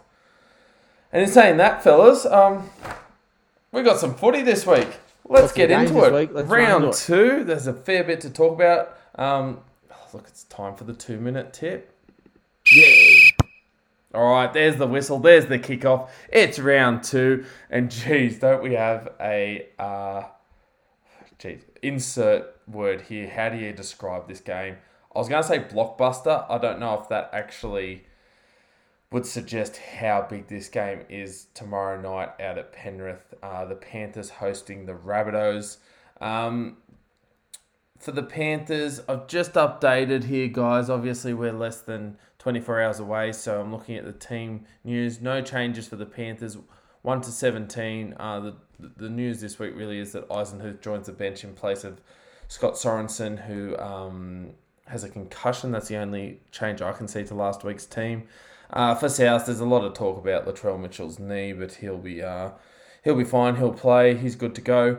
The big outs for South Sydney, and they are big outs, not only physically but figuratively to this team. Tavita Totola out with that concussion that he suffered in the first hit up of the game last week, and Jai Arrow, he'll be out for a couple of weeks, we're hearing, with a hamstring injury. They're both out. Daniel Saluka Fafita comes into the starting lineup for Totola. Jed Cartwright's going to come onto the bench for South Sydney. Shane, I know you wouldn't have missed this one. Number 18 for South Sydney this week is Tallis Duncan. The Rabbitohs this week, not only... they've been... It's... Basically, both clubs have now named their only 2 reserves to sit out before an hour for the game. So, Tallis Duncan's still being there. Very interesting. Tane Milne's still there. Hosking and Smith on the reserves for the Panthers. I think the talk out of this one, guys, obviously we've got the Panthers coming off a loss. They are coming up at... We know the Panthers have some injury concerns in themselves. Obviously, Taylor May out long term. I mentioned there also Scott Sorensen out. For the Rabbitohs, though, Shano, I might throw to you first for your 2-minute tip. I'll put it this way. They have 5 forwards out who, prior to the season starting, many were saying would be part of the 17. That's Totola, Arrow, Host, Havili, and Sele. I actually said that... And I might be eating my words here in my comments later. I actually said I was worried about South Sydney's depth, but last week, even though players went off early, they put in a good performance, and the players that came in and dug deep did a really good job. Yeah, I agree, Graham. Massive game. Can I talk about Penrith for a minute first? I think their forwards, Leota, Kenny, Fisher Harris, Garner, Martin, Yo, like they're Penrith. They are probably not versing South Sydney's number one forward pack. Um, that's probably got when you look at Penrith as a whole, that's probably got them in good stead against South Sydney. Sony, Luke, Eisenhuth, Linu, and the C, Jamin Salmon. We won't talk about the argument that happened there. I think it's quite interesting. For me, I think if South Sydney need to step up, it's in that forward pack. Their back line of Latrell Johnson, Task, Campbell Graham, who was brilliant last week, Isaac Thompson, Walker, and Ilias. Ilias was brilliant. I think they're fairly settled. They're versing a very, very, very good back line in Edwards, Tuava, Crichton, To'o, Luai, and Cleary. Penrith don't play many games back to back that are poor. I'm tipping South Sydney in this one, though. I'm tipping South Sydney because I actually think this is going to be a very close game. I think this is actually going to go down to the wire. I usually tip the home team, but when the home team's playing South Sydney, I'll tip South Sydney. I thought last week they showed a lot with their with the troops they had. 15 in the end, at times 14 to choose from. I think Blake Taft will play a far bigger role. If Blake Taft does what he does last week and comes on with 10 minutes to go, then the coach has to start seriously looking at what he's doing. I've got South Sydney. Well, just before I go to Griffo, Shane, I know you've been a big fan of Blake Taft. Yeah. What would you see as his role? I mean, I know you were surprised that he only played 10 minutes at the end. Do you see? I mean, if he comes on, a lot of the counter argument is, okay, who do you bring him on for? What happens? Like, do you play him as a third half in the lock role? Can I just say, Graham? Who do you take off in that back line? He's defensively, he's very sound. I actually think that in defence he could play fullback. I think in defence he can play fullback. I think when you're talking about attack, this roving guy who's got immense ball playing ability, who can hit the ball at pace, I think the problem is they haven't had enough game time or practice time to see what this guy can do. I think he's got to get his hands on the ball. He's the point of difference in this side. Lachlan Ilias was brilliant last week. He's not going to replace Lachlan Ilias, but he's this extra string to the bow that when he comes on, he makes, last week I thought with Penrith, and Griff, I'll be keen to get your input on this. They went to the left-hand side, and it was like the defense knew what was going on because Kikau wasn't there. There wasn't that extra guy to make them second guess. That's what, to me, Taft's got to do, is make the defense second guess. It sounds to me, I'm reading between the lines here. I feel as though, regardless of how they name, I feel like your ideal South Sydney team might be minus Isaiah Tass with either Taff or Latrell named in that centres, and they switcheroo throughout the game as to who plays defence and attack. And I know I'm taking more than 2 minutes here. No. I was curious. This is, but can I say this? Captain's Graham? challenge. I'll let you go. Can I say this? Right, we've got Lachlan Ilias in the middle with Damien Cook. If you had an attacking situation where you had on one side Cody Walker, the other side Blake Taft, and everything roaming around them. I understand that. But whichever way you go. I just think that who comes off to put him on? He's in the 14. Where do you create that extra playmaker. Where's the expense come? I Do you actually give think, Cameron Murray a rest?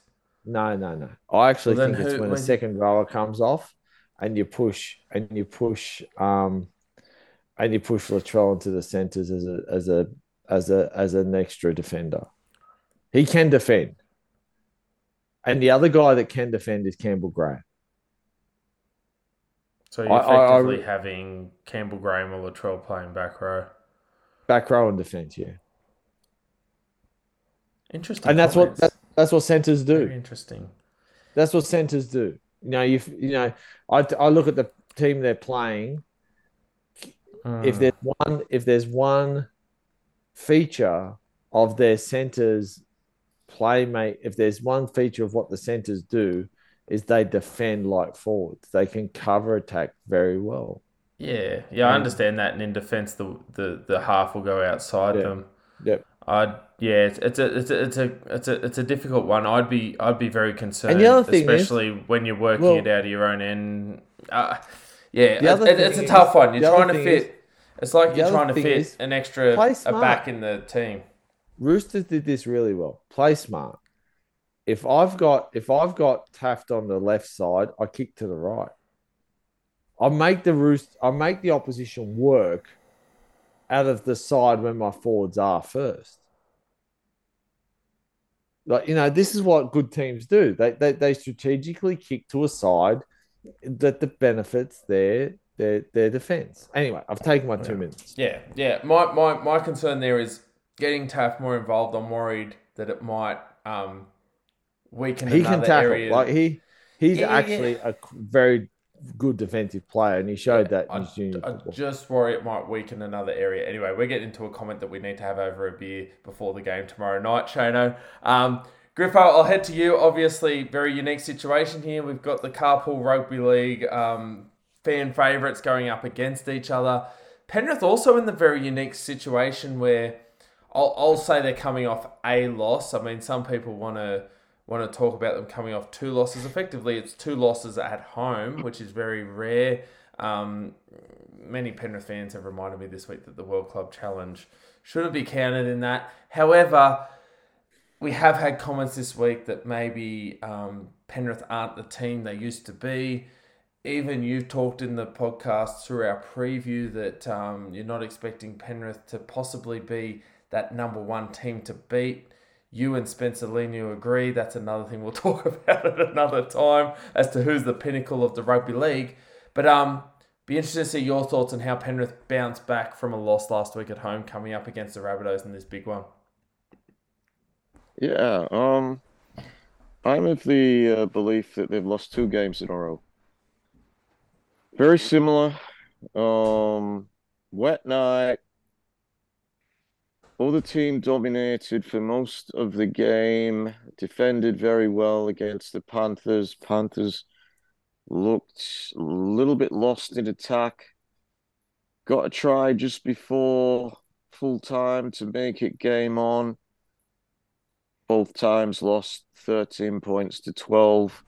I went home saturated and tail between my legs.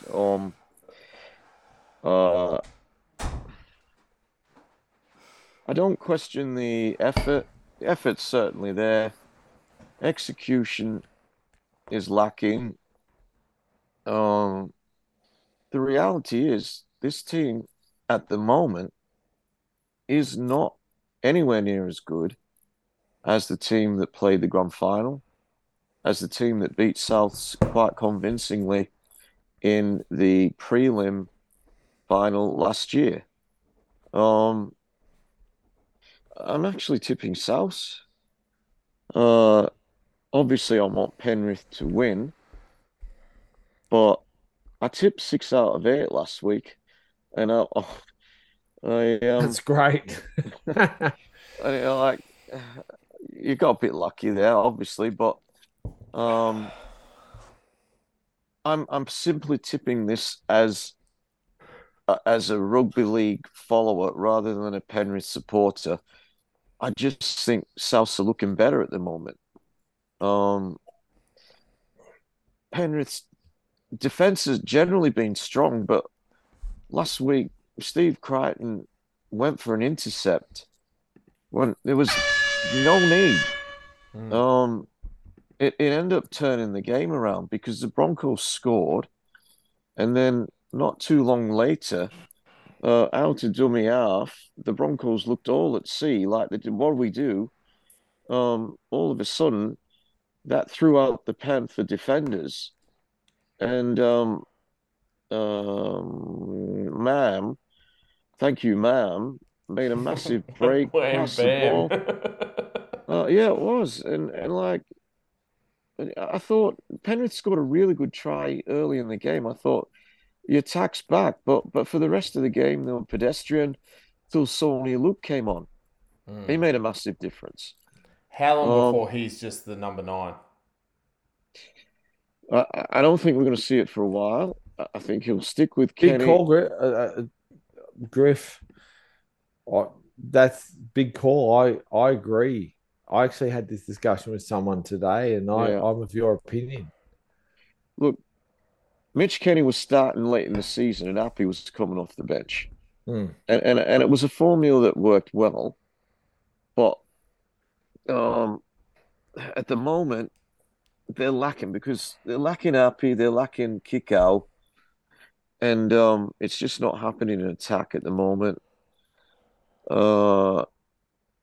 A lot of criticism, I guess, from fans of Luke Garner. It's early days.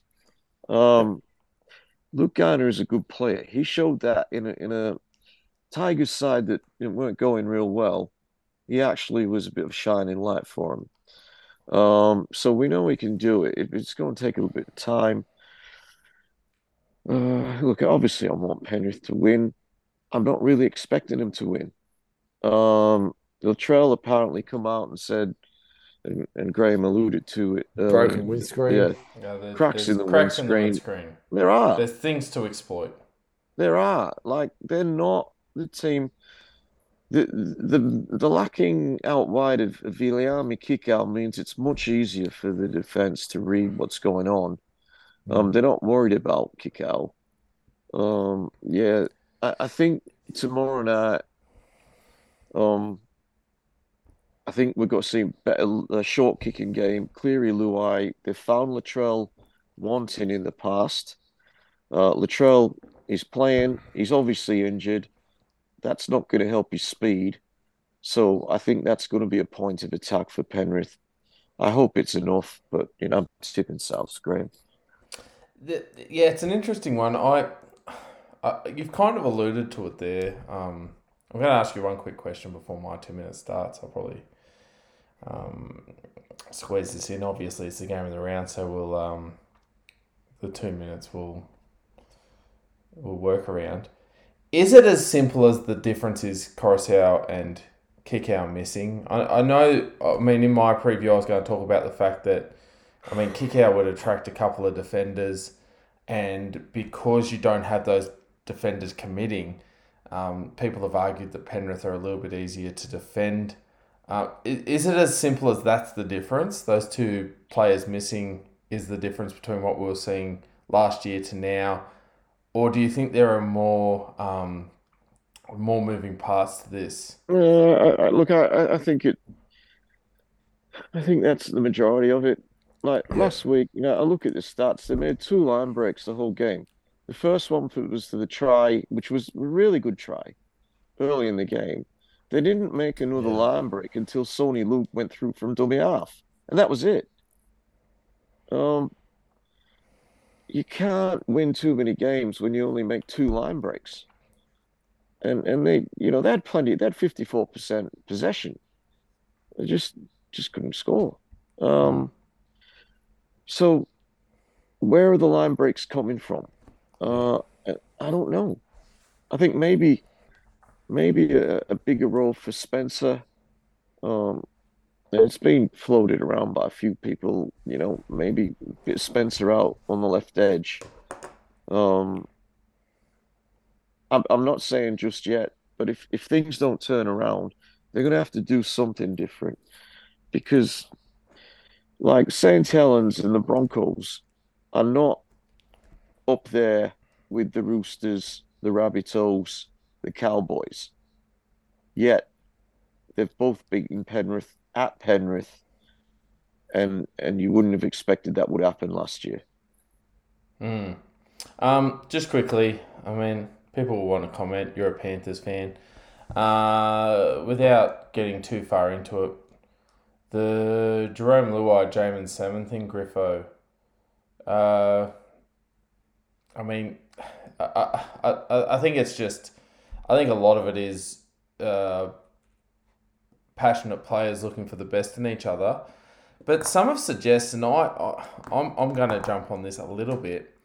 I feel as though that's something we're not used to seeing from the Panthers. We're not used to seeing this what others, outsiders looking in, might say a bit of disharmony. Now I know it's I'm making a mountain out of a molehill here, but I think a lot of people are saying, well, look, Panthers last year, the year before, their instincts, they wouldn't expect to see two players going at it in front of the cameras on the field. I don't know if you thought there was much to it.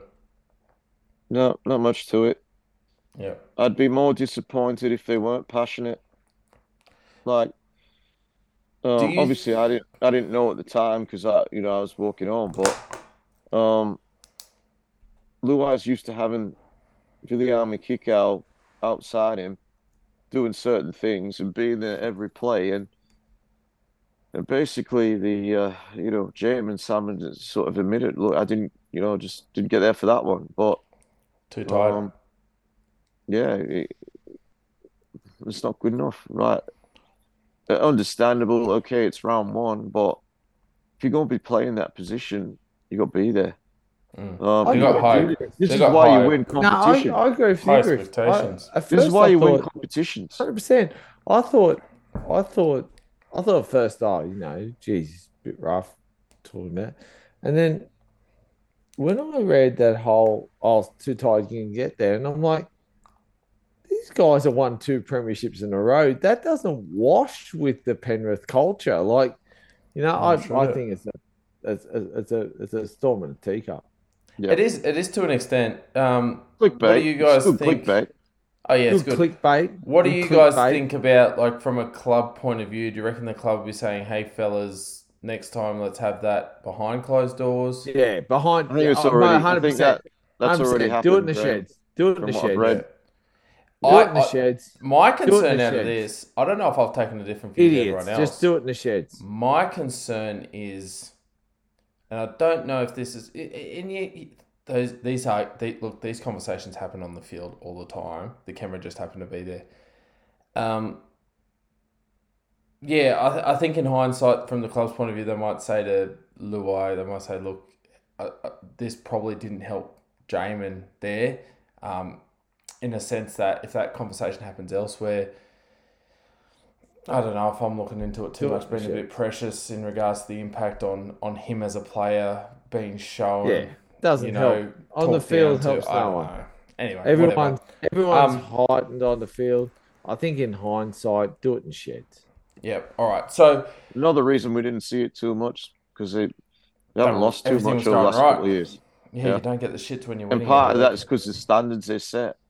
Yeah, fair call. Yep. So it'll be interesting to see. He'll be looking for a big one this week because there has been some talk in the media, and he's one of those players that is in the squad. We talked about it in the off-season a lot, what his role's going to be and how he's coming in and what Jamin Salmon's job's going to be in this Panthers squad. This is a really tough one for me to pick. I almost felt coming into this, guys, when I was going to give my opinions here, I'm almost going with a heart says Rabbitohs, head says Panthers situation. I've got concerns about South Sydney. I've got concerns about the missing Totola and Arrow.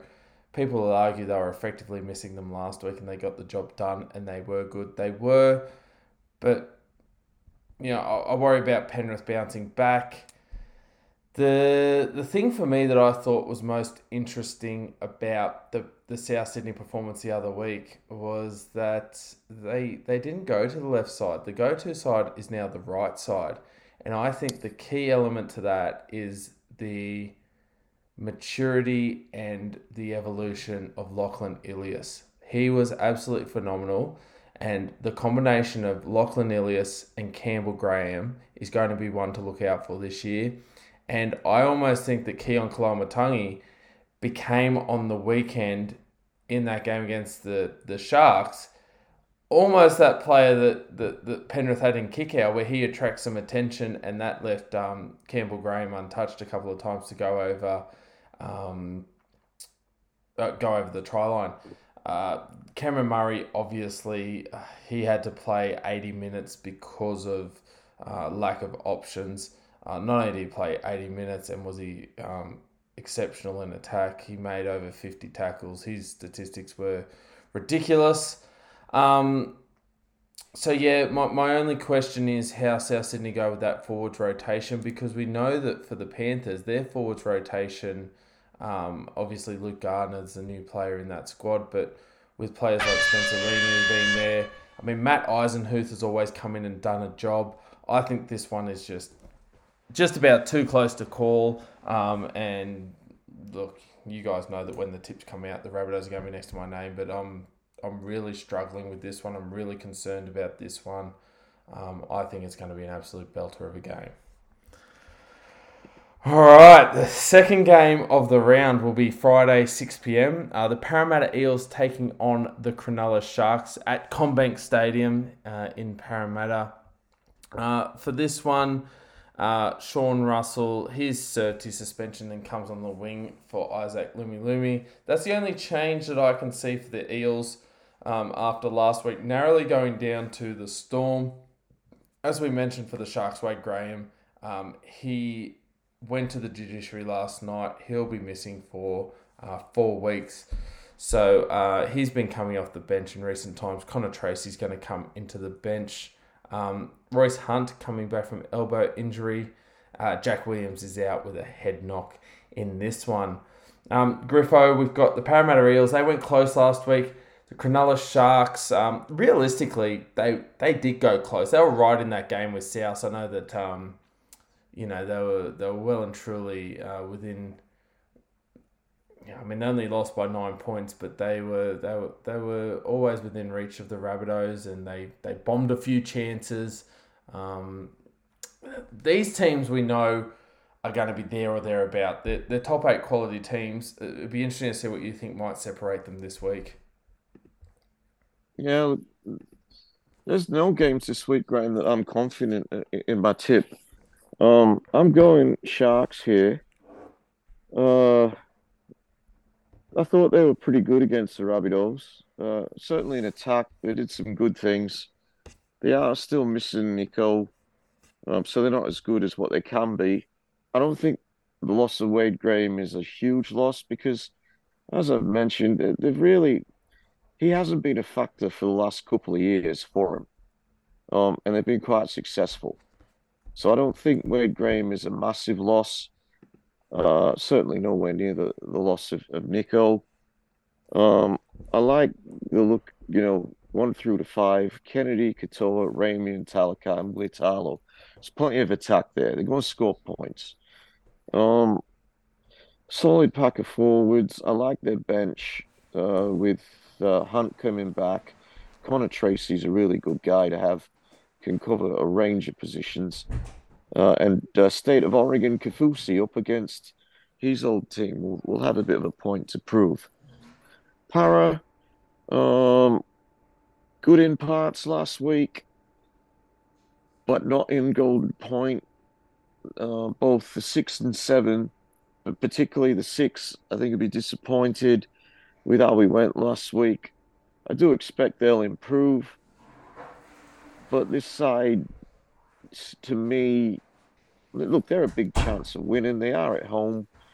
Was really impressed with Jermaine Hopgood last week.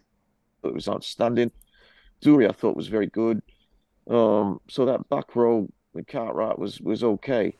Back row went well, but I just think maybe the Sharks, with no confidence. Sharks don't lose 2 in a row all that often. Neither do Para. Flip of the coin, Sharks. Yeah, interesting comments there, Shano, from Griffo. In and around the Sharks and Parramatta. Obviously, Parramatta coming off that Golden Point game. They've played a little bit more footy there. They had a really tough game, a little bit longer turnaround. What did you make of the Eels last week? And obviously, you watched the Sharks very closely. There's also the Mitchell Moses factor here. I don't know if any of you guys think that's impacting this whole contract talk happening out at Parramatta. Yeah, well, that seems to be the talk, isn't it? That the Mitchell Moses really just put pen to paper anywhere, and you start playing some football. It's very interesting. I think we're there. Sean Russell, Mika Sivo in the wingers with Lumi out. Parramatta have a truckloads of in, as does the Sharks. Tracy.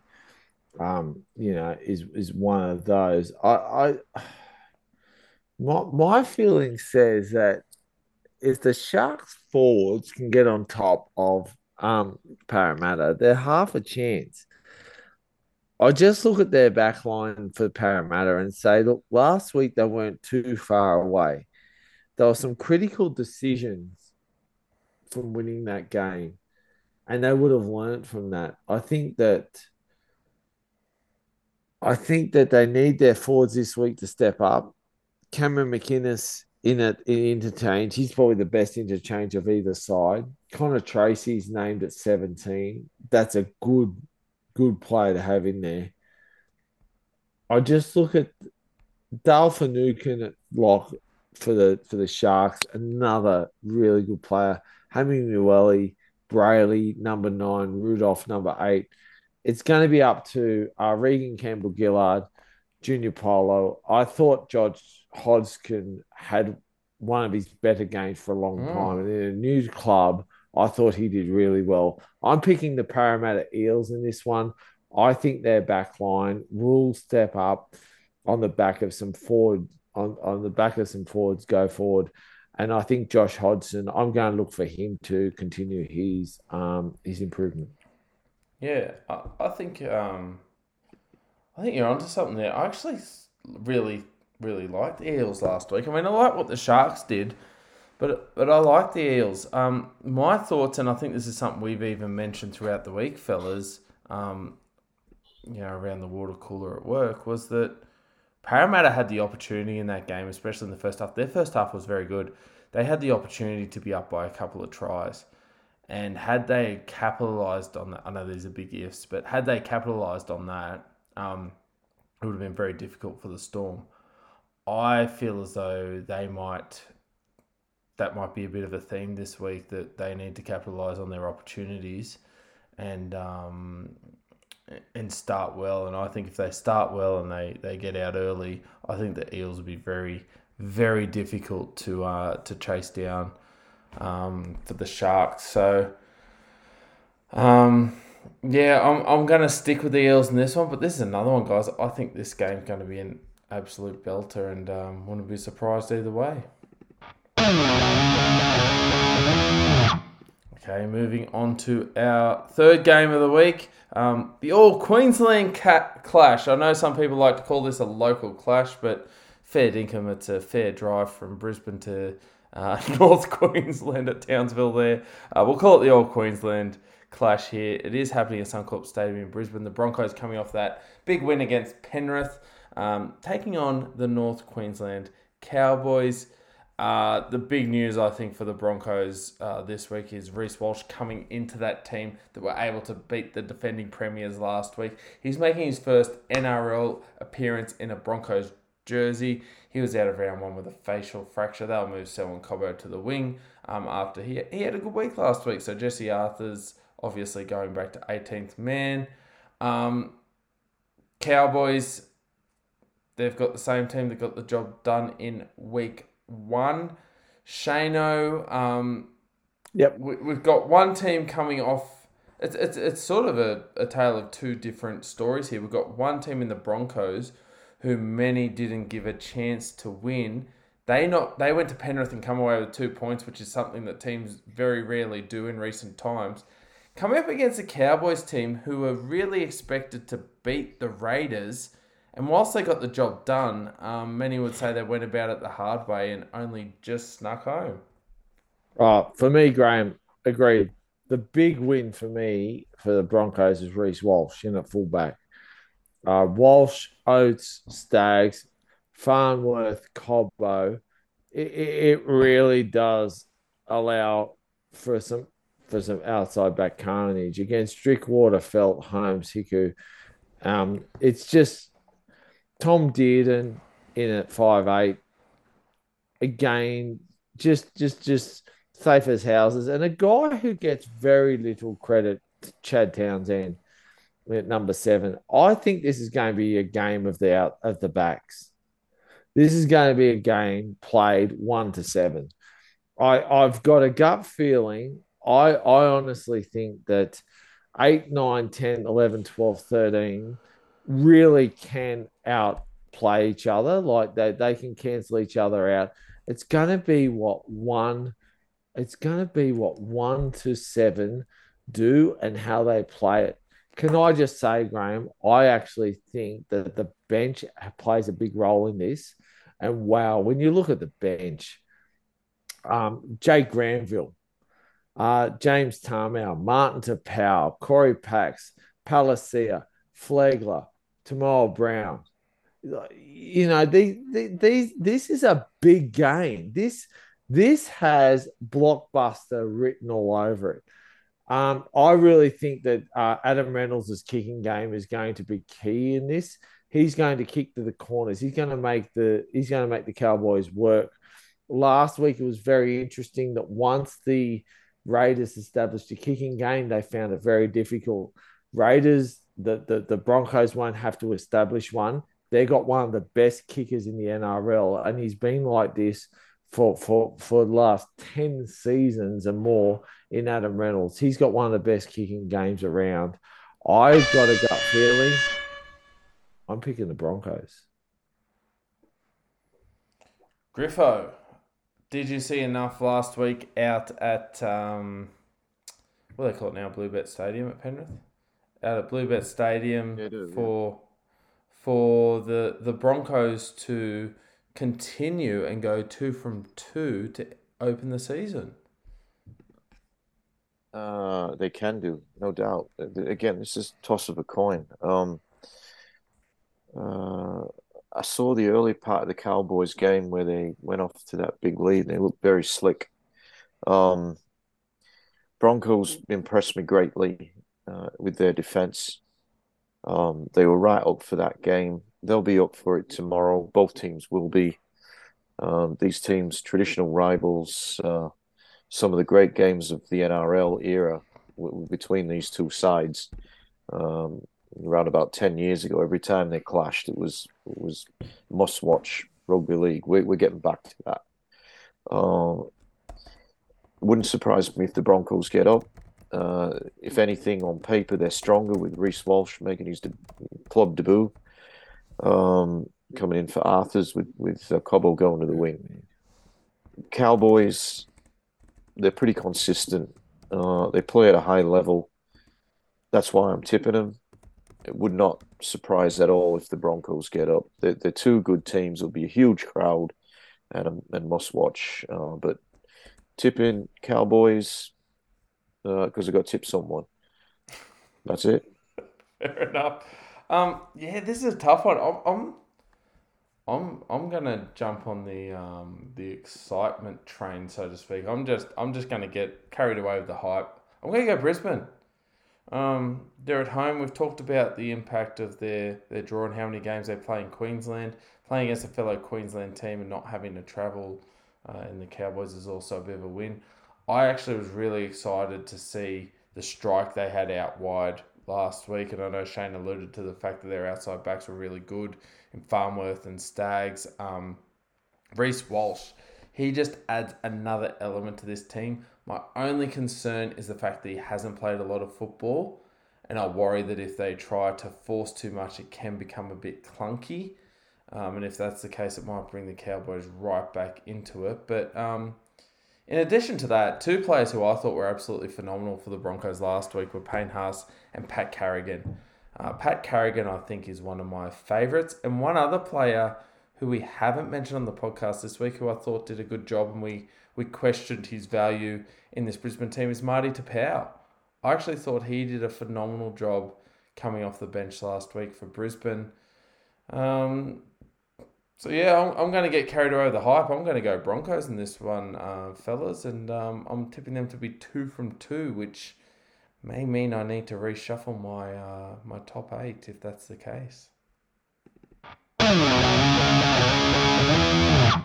All right, moving on from the Friday night game up there in Queensland, we then move to the Sydney Football Stadium on Saturday at 3 p.m. with the Sydney Roosters taking on the New Zealand Warriors. The Roosters, we know, coming off that massive upset. It's probably one of the biggest upsets we've seen in recent times, losing to the Dolphins. But geez, they've got some good news coming in for them, the Roosters. Joey Manu, he's been named to return from his facial fracture that he suffered in the preseason. Arguably one of their best players and their biggest strike weapons.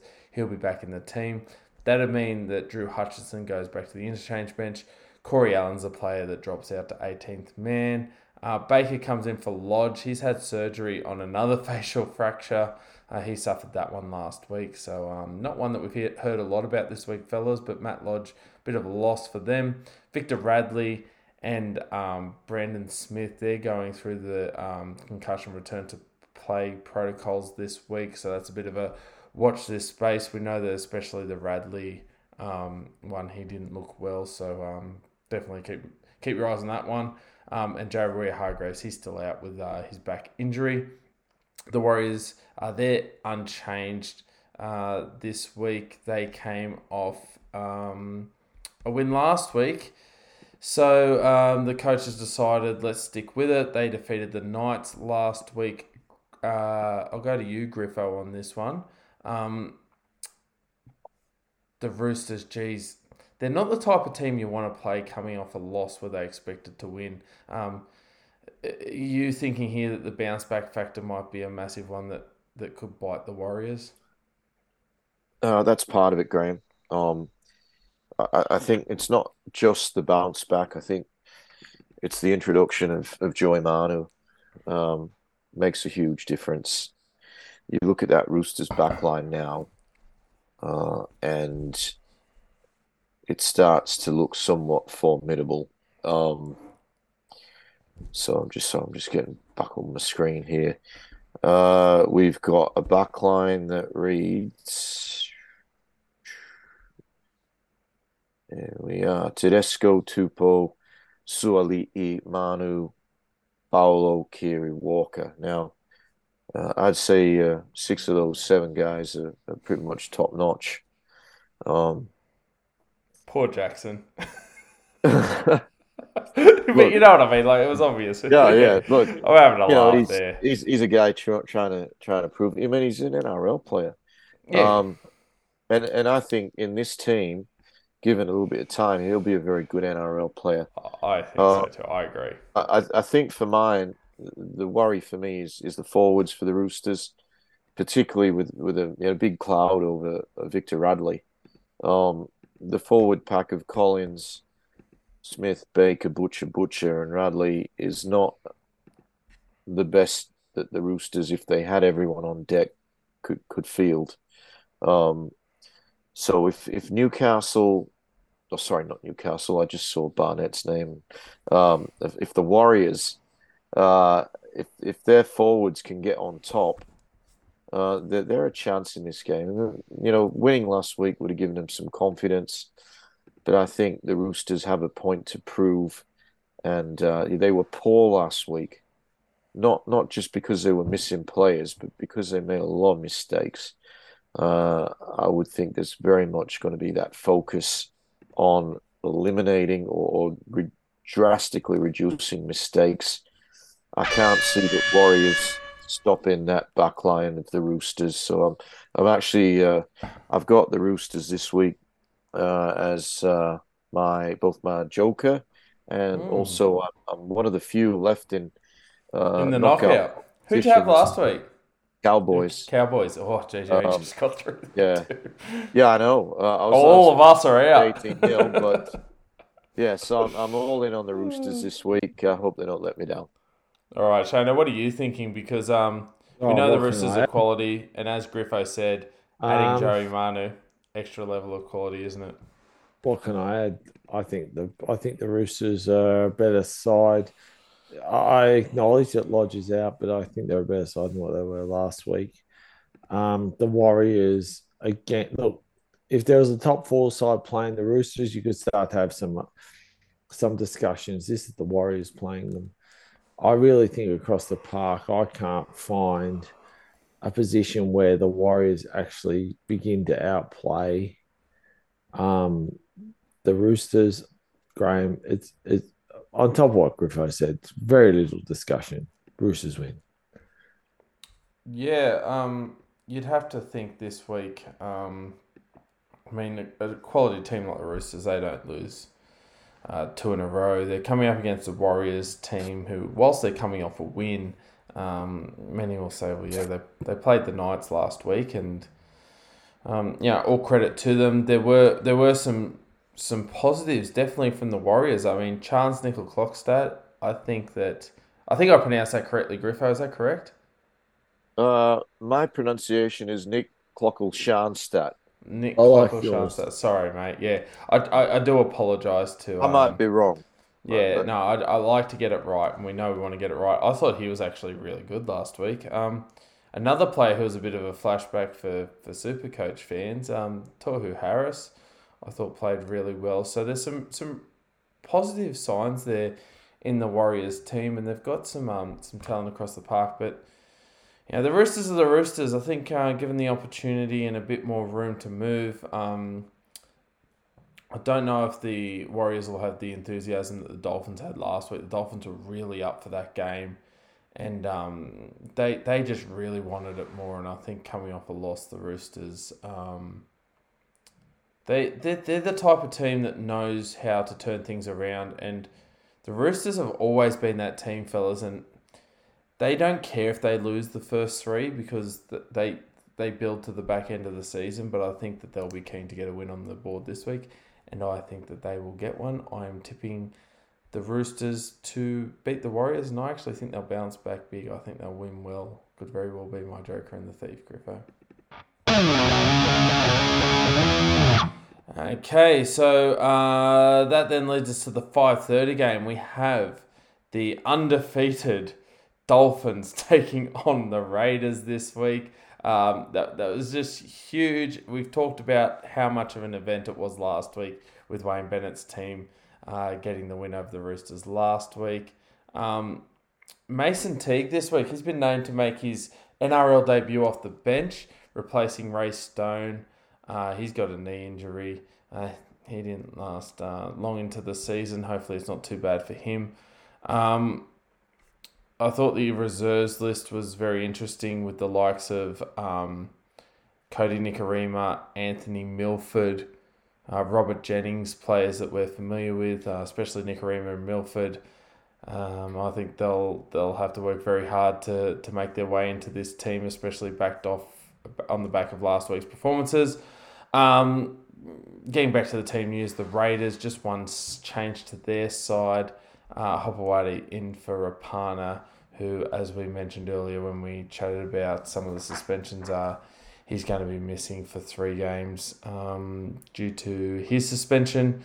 For those wondering, Josh Papali'i not there this week, still a couple of weeks off. By the looks of things, Shano, really the Dolphins, a lot of the talk this week has been about them, the excitement around this team. They're at KO Stadium in Redcliffe this week. I know you're going to love that, the fact that they're actually at their real home ground. They're playing in Redcliffe this week. That's got to mean a lot to them, and really going to their traditional home ground in round 2 with a win under their belt from round 1. They're going to win. I've got them winning round 2. I thought with the Dolphins, it'll be interesting to see what they did in round 1 to see what happens. Look, let's talk about the Raiders. Sebastian Chris, fullback, Kotrick, Hawate, in on the wings. No Rapana, White and Fogarty. They're a solid side with Whitehead, second row, Hudson Young, Tarpanay. I just look at what the Dolphins did last week. They are really, really settled. They're more or less throwing the same team out that they played last week. It's going to be interesting to see. I genuinely think that these guys will be 1-17. I'm gonna jump on them as winning this week. I think that they're playing a game of football, and what it appears from after round one is where everyone has to contribute. Everyone has to do the meters. Everyone has to tackle. Everyone has to contribute. I think that's a really interesting ploy, because when we see that from Bennett's sides, it means that everyone feels like they're part of the side and everyone just steps in. That's the perfect remedy to break down a Raiders side. Mentally and physically, I think this Raiders side at the moment is made of fairy floss, and it's going to go. It doesn't take a lot to break it down. They did well to come back last week. I just think that the Dolphins, if they do what they did last week against the Raiders, they'll win, and I'm expecting the same again at their ancestral grounds. I got the Dolphins, Gray. What are your thoughts, Griffo? Was it did last week's win come down to the excitement, the occasion, them lifting for that game because it was their first and it was a big one? Are they the real deal? Where do you see the Dolphins in the shuffle here, and more particularly, where do you see them? In relation to the Raiders, who they come up against this week? Yeah. They were outstanding last week. I could take nothing away from them. They deserved their win, and it was not just a win against the Roosters. It was a bit of a thumping. Probably the score might reflect between the two teams.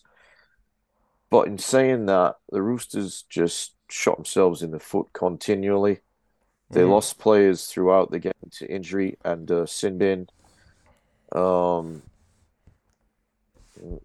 That's taken nothing away from the Dolphins. Canberra, I think they've got to win this game. They're still missing their big man up front in Josh Papali'i. I just think this is too important to Canberra. I don't think they're a team. I know they did it last year, they came back with a bit of a wet sail at the end of the year, but they were playing generally poor teams. I don't think they can get too far behind the top 8, and I know it's only round 2 here, but most teams, when they come up against the Dolphins, are thinking that should be 2 points we're going to take. I think we'll see the same level of enthusiasm from the Dolphins, but whether they can get the 2 points, I'm not sure. They're a big chance. But I'm tipping Canberra again with no confidence. But I'm going to stick with the Raiders. I have no idea what to do here. Gosh, it's almost as though I worry that the Dolphins. Yeah, it's so hard to tip when you've only seen one real game from them, and I don't know how much of last week was the occasion and emotion for the Dolphins, and this week coming up against the Raiders, all that's died down, and they go, okay, we've got to now lift again for this, and I don't know how well they'll be able to do that. I'm going to go out on a fin as opposed to out on a limb and tip the Dolphins, and I'm purely going to say that the the differentiation between the two teams, because I can't pick between the two teams in any other area. I'm going to say the Dolphins are going to lift and want to play a big game at Redcliffe and bring that win from last week back to the fans and serve them up something at their traditional home. So I'm going to go Dolphins in a super tight one, because I don't know if the Raiders are getting enough credit for the way they stayed in the game last week and pushed the Cowboys. Yeah, I'll go Dolphins, and as you can hear, my reasons are pretty ordinary, but I'll stick with them. Fins up. All right, so the last game we will see on our Super Saturday screens, Storm hosting the Bulldogs. So the Storm in Melbourne. We talked about those injuries earlier on in the podcast. Obviously, Pappenhausen's still out. The big loss and change from last week's team, Cameron Munster with that finger injury we discussed. Tyron Wishett's gonna take over at 5'8". Penne coming onto the bench after recovering from a rib injury. There is some talk that he maybe touch and go, but the club's saying he's good to go. Xavier Coates has been named to play, but he's got a crook shoulder. I know a lot of tipsters might be holding off to see whether or not he plays before making a final decision on this one. But on the flip side, the Bulldogs, Cameron Ciraldo coaching them. They went down to Manly last week, but they're going to stick with the same 17-man squad that played last week. We alluded to it before, Griffo, but really we're going to see how much of an impact it takes, and we're going to find out on Saturday night. But they're already down on troops. Munster's missing. Is that enough to pull them back to the pack to the extent where the Dogs are a chance in this one? The Dogs are a big chance, but I'm going to stick with Melbourne at home. Munster is a massive loss on top of the Flying Dutchman and Justin Olam. So the attack is really going to be an area that's going to be a bit of a problem for the Storm.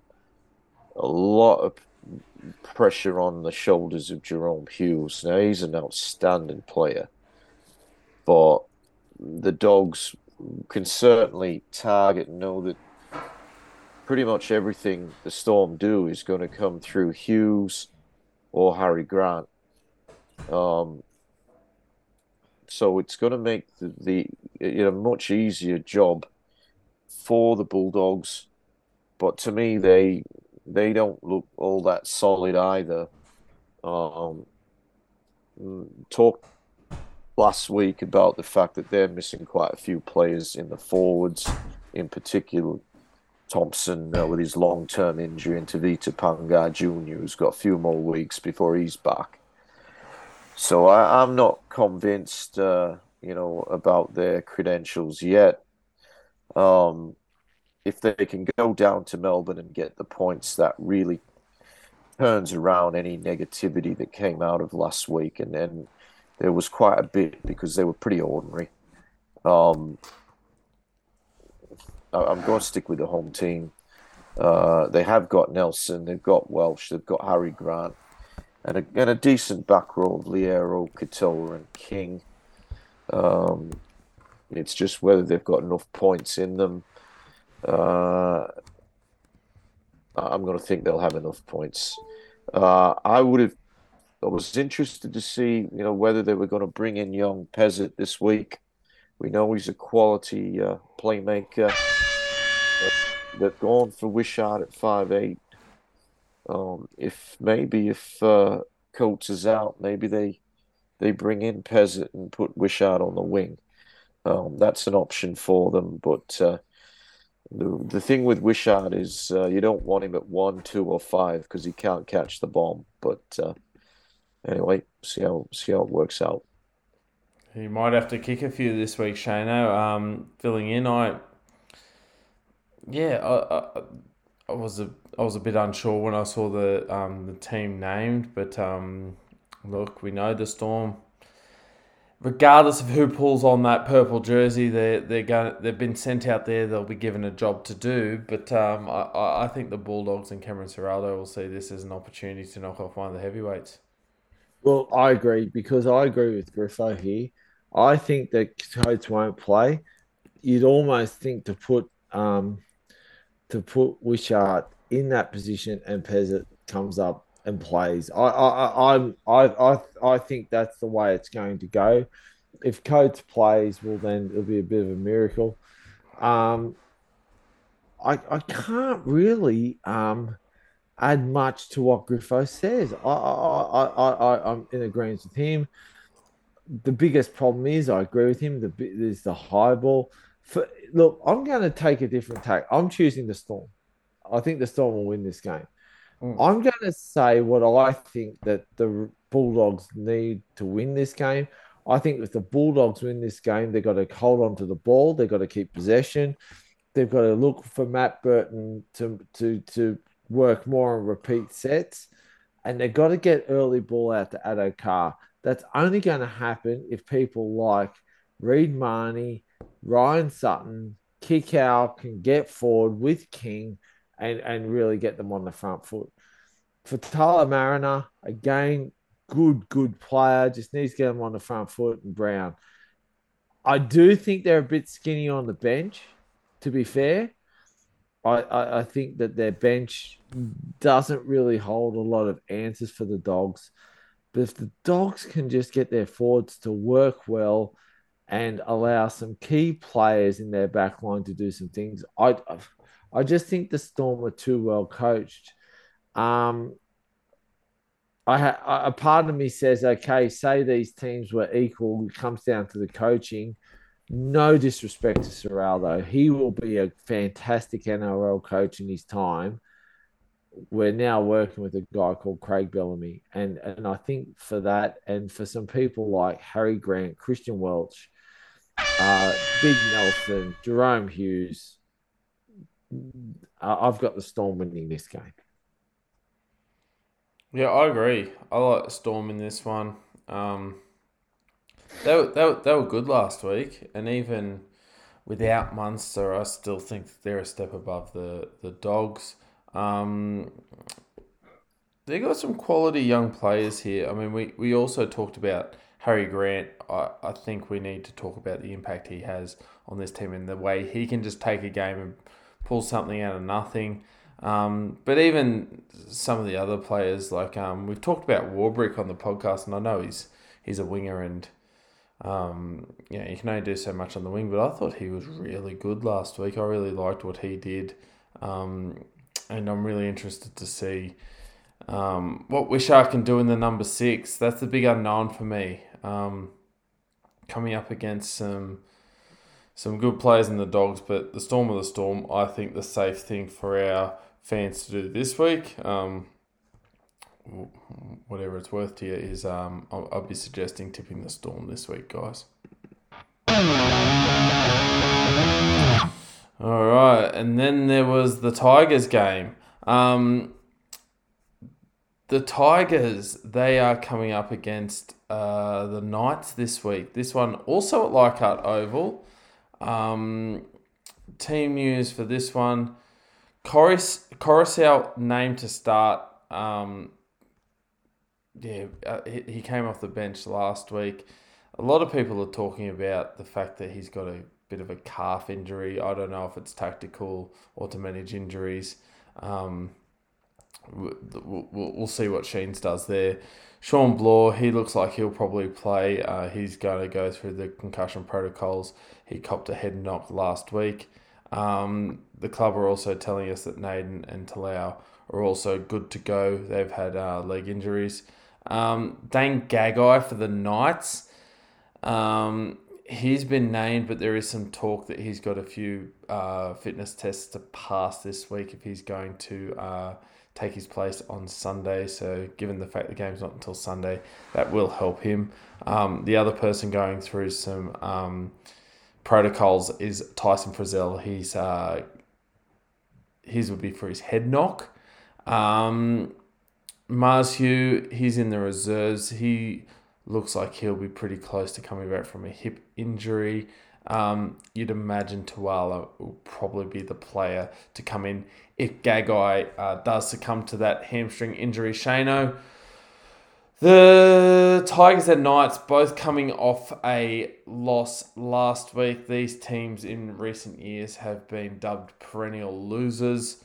Many of us thought that the Tigers would bounce back last week, and they were disappointing against the Titans. They just couldn't seem to take opportunities when they presented themselves. They're a team that's trying to build, and they've got some quality players in Coruscant there, and also Dwayne. He had some good moments last week. Do you think that being at Leichhardt and having a week under their belt's enough for the Tigers in this one, or do you think the Knights might be able to get the job done?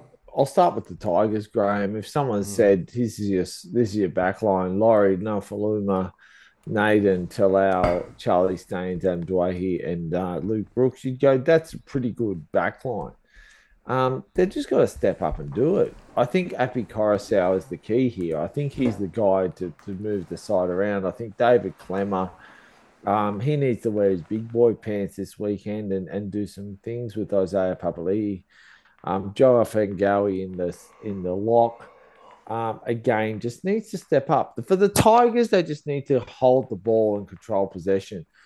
I got to say, the disappointment of last week, and you can talk about the Roosters all you want, was from the Knights were one of those for me.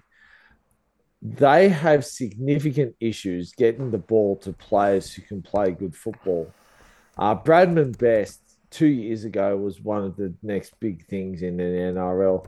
Dominic Young is looking at commanding significant amount of money. Kalen Ponga, well, you know, from what we heard, every club wanted his signature.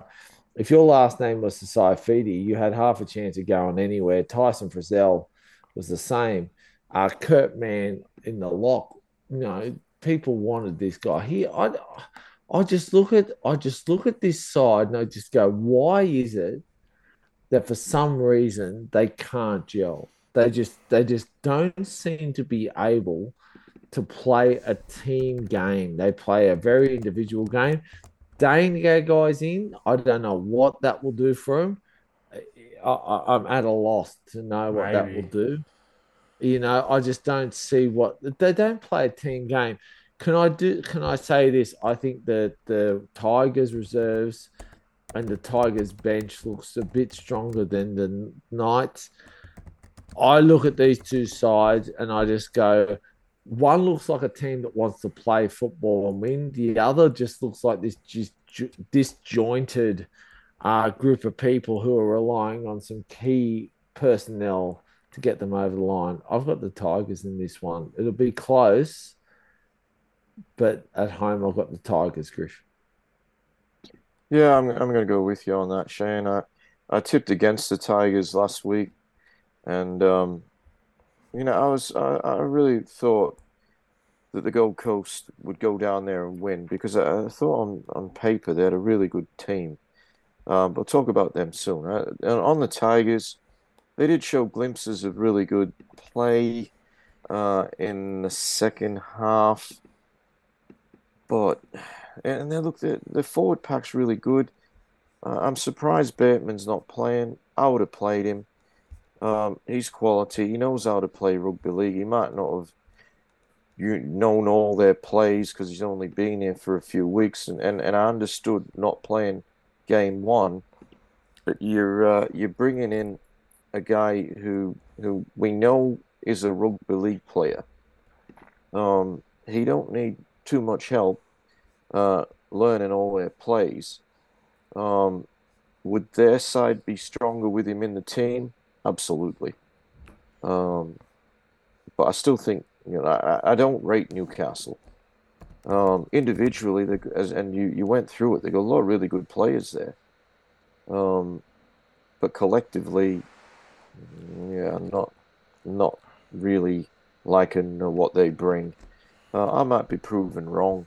But I think it's really important after the loss last week for the Tigers at home that they need to prove to themselves, but also the huge numbers of supporters that this is not just going to be another year where they're also rans.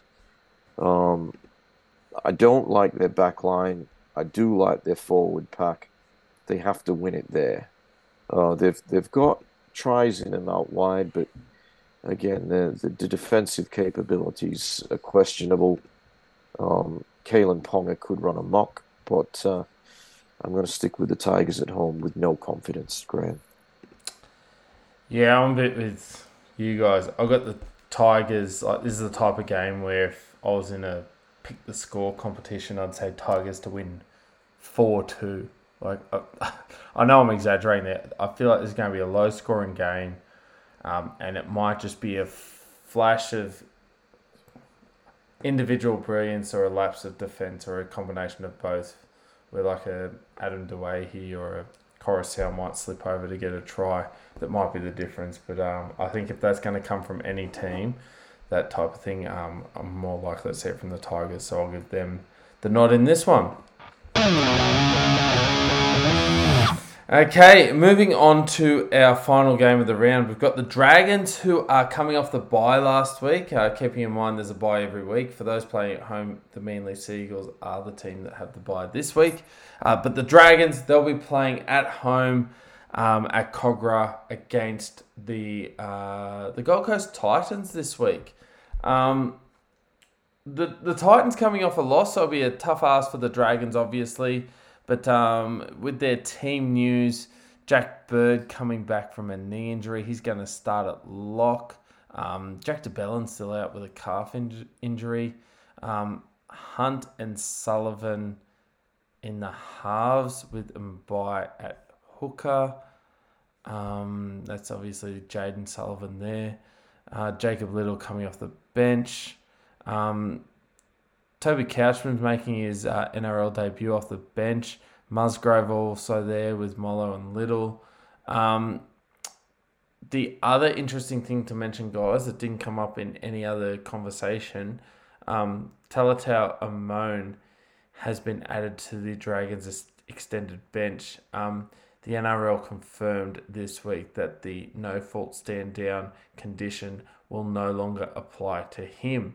So he is eligible to play, but currently in the number 21 jersey in the reserves list with the likes of Aaron Woods this week.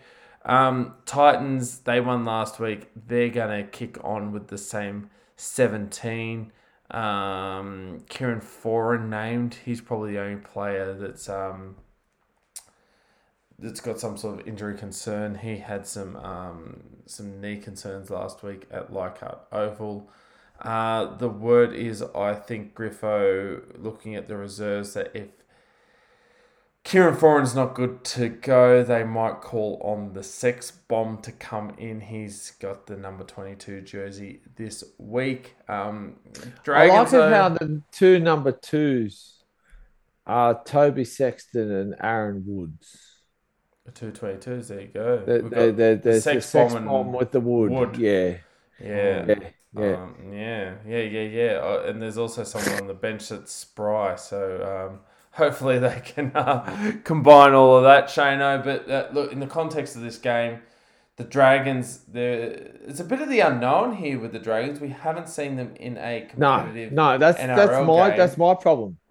But do we read much into the fact that when Graham, the full strength team was on in the first half of the Charity Shield, they got I'm looking at trial form. I'm looking at trial form, Graham, and I agree with you. Brimson, Sheepdog, we've got Foran, Verrills, Big Tino, David Fafita, Joe Stimson, Isaac Liu. I look at what they're presenting with Campbell on the bench, Fodawaker as well, versus the Dragons side, which is at home, granted. Sloan, Lomax, Ravalawa, Ben Hunt, Francis Molo, Moses Mbai, Blake Lowry, Jaden Sewer, Jack Bird, and Jacob Little, Musgrove. I'm looking at the Titans and I just go, you know what? I just think they've got a bit more of the game breaker in them.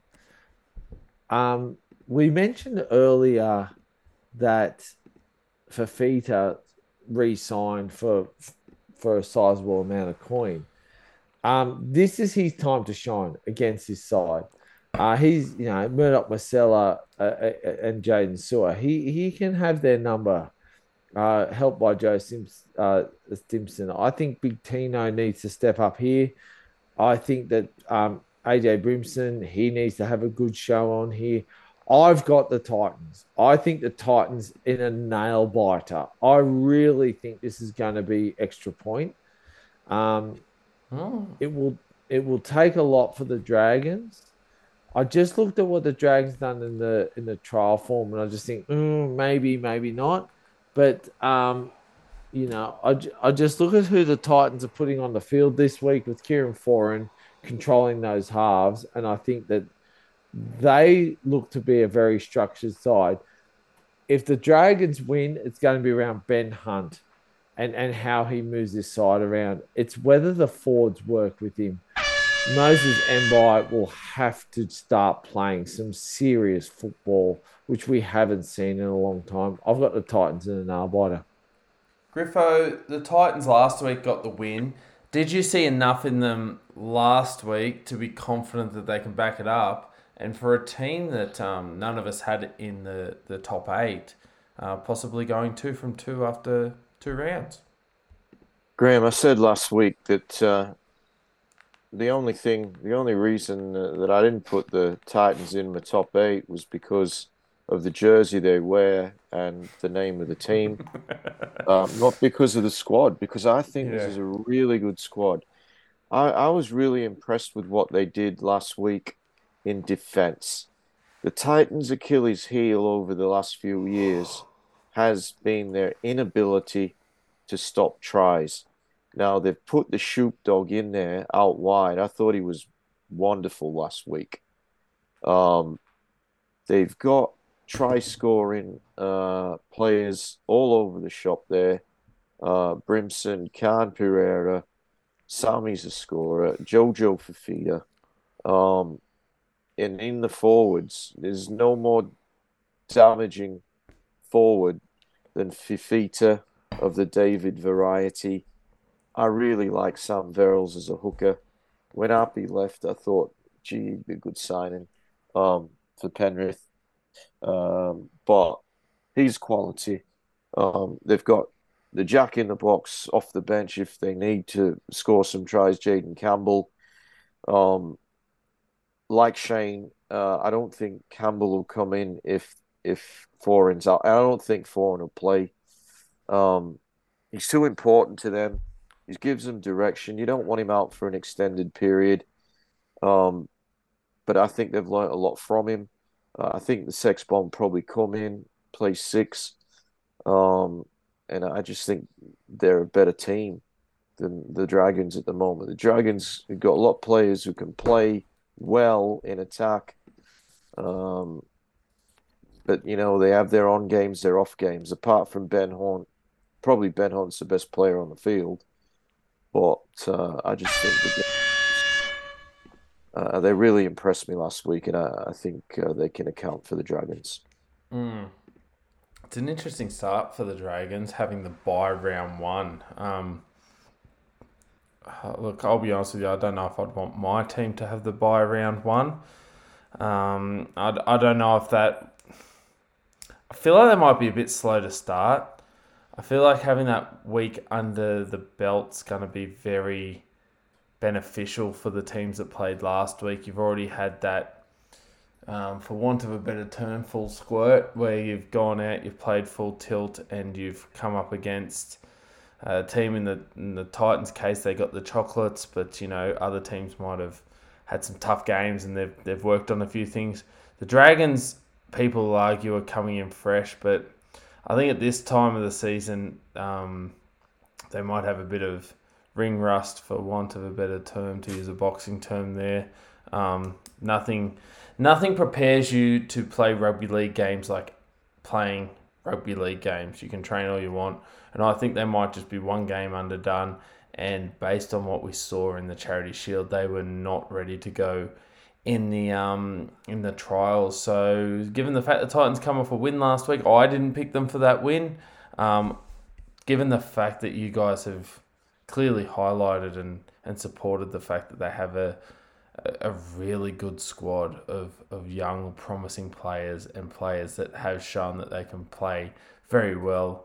The biggest challenge I think for them is consistently doing it week in, week out, and this is an opportunity for them to show it and get 2 wins in a row. I'm going with the Titans in this one, fellas. I like them. I think that they'll get the job done against the Dragons, who I think might struggle a bit this year. All right, fellas. Well, geez, we covered a fair bit this week, as we do every week. It's been wonderful to have you guys on board. I think look, the obvious thing to look forward to this week is the big blockbuster tomorrow night. As we're recording it, this time tomorrow we'll know who's won. So very well, a lot of these comments might be out of date by the time people catch up on the podcast throughout the week. But that's true. In saying that, I think a lot of people listen to this podcast. A lot of people I've talked to, fellas, we're the soundtrack to their Thursday workday. So a lot of tradies who I know who are fans of the podcast, that's cool.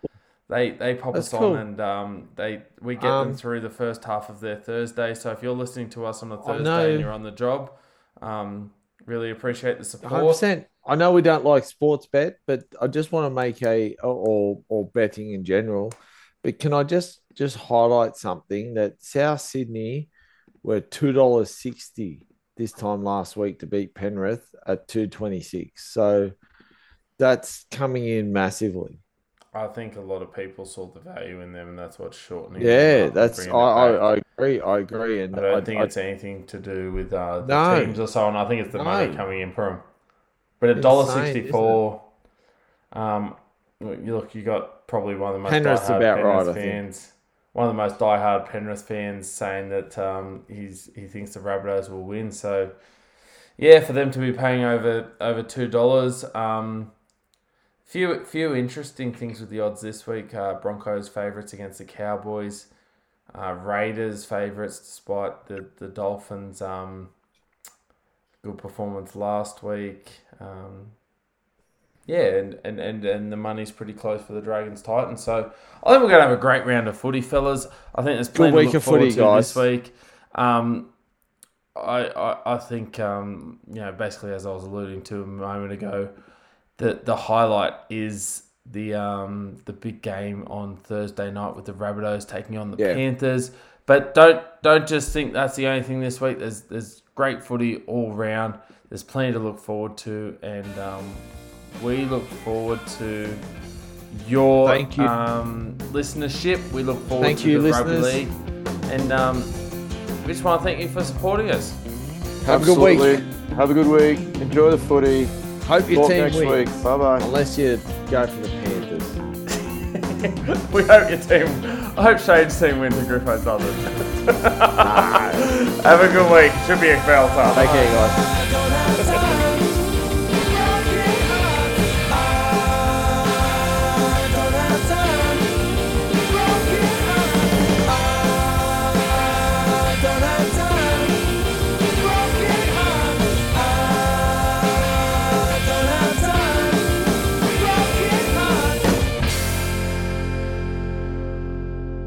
Nice.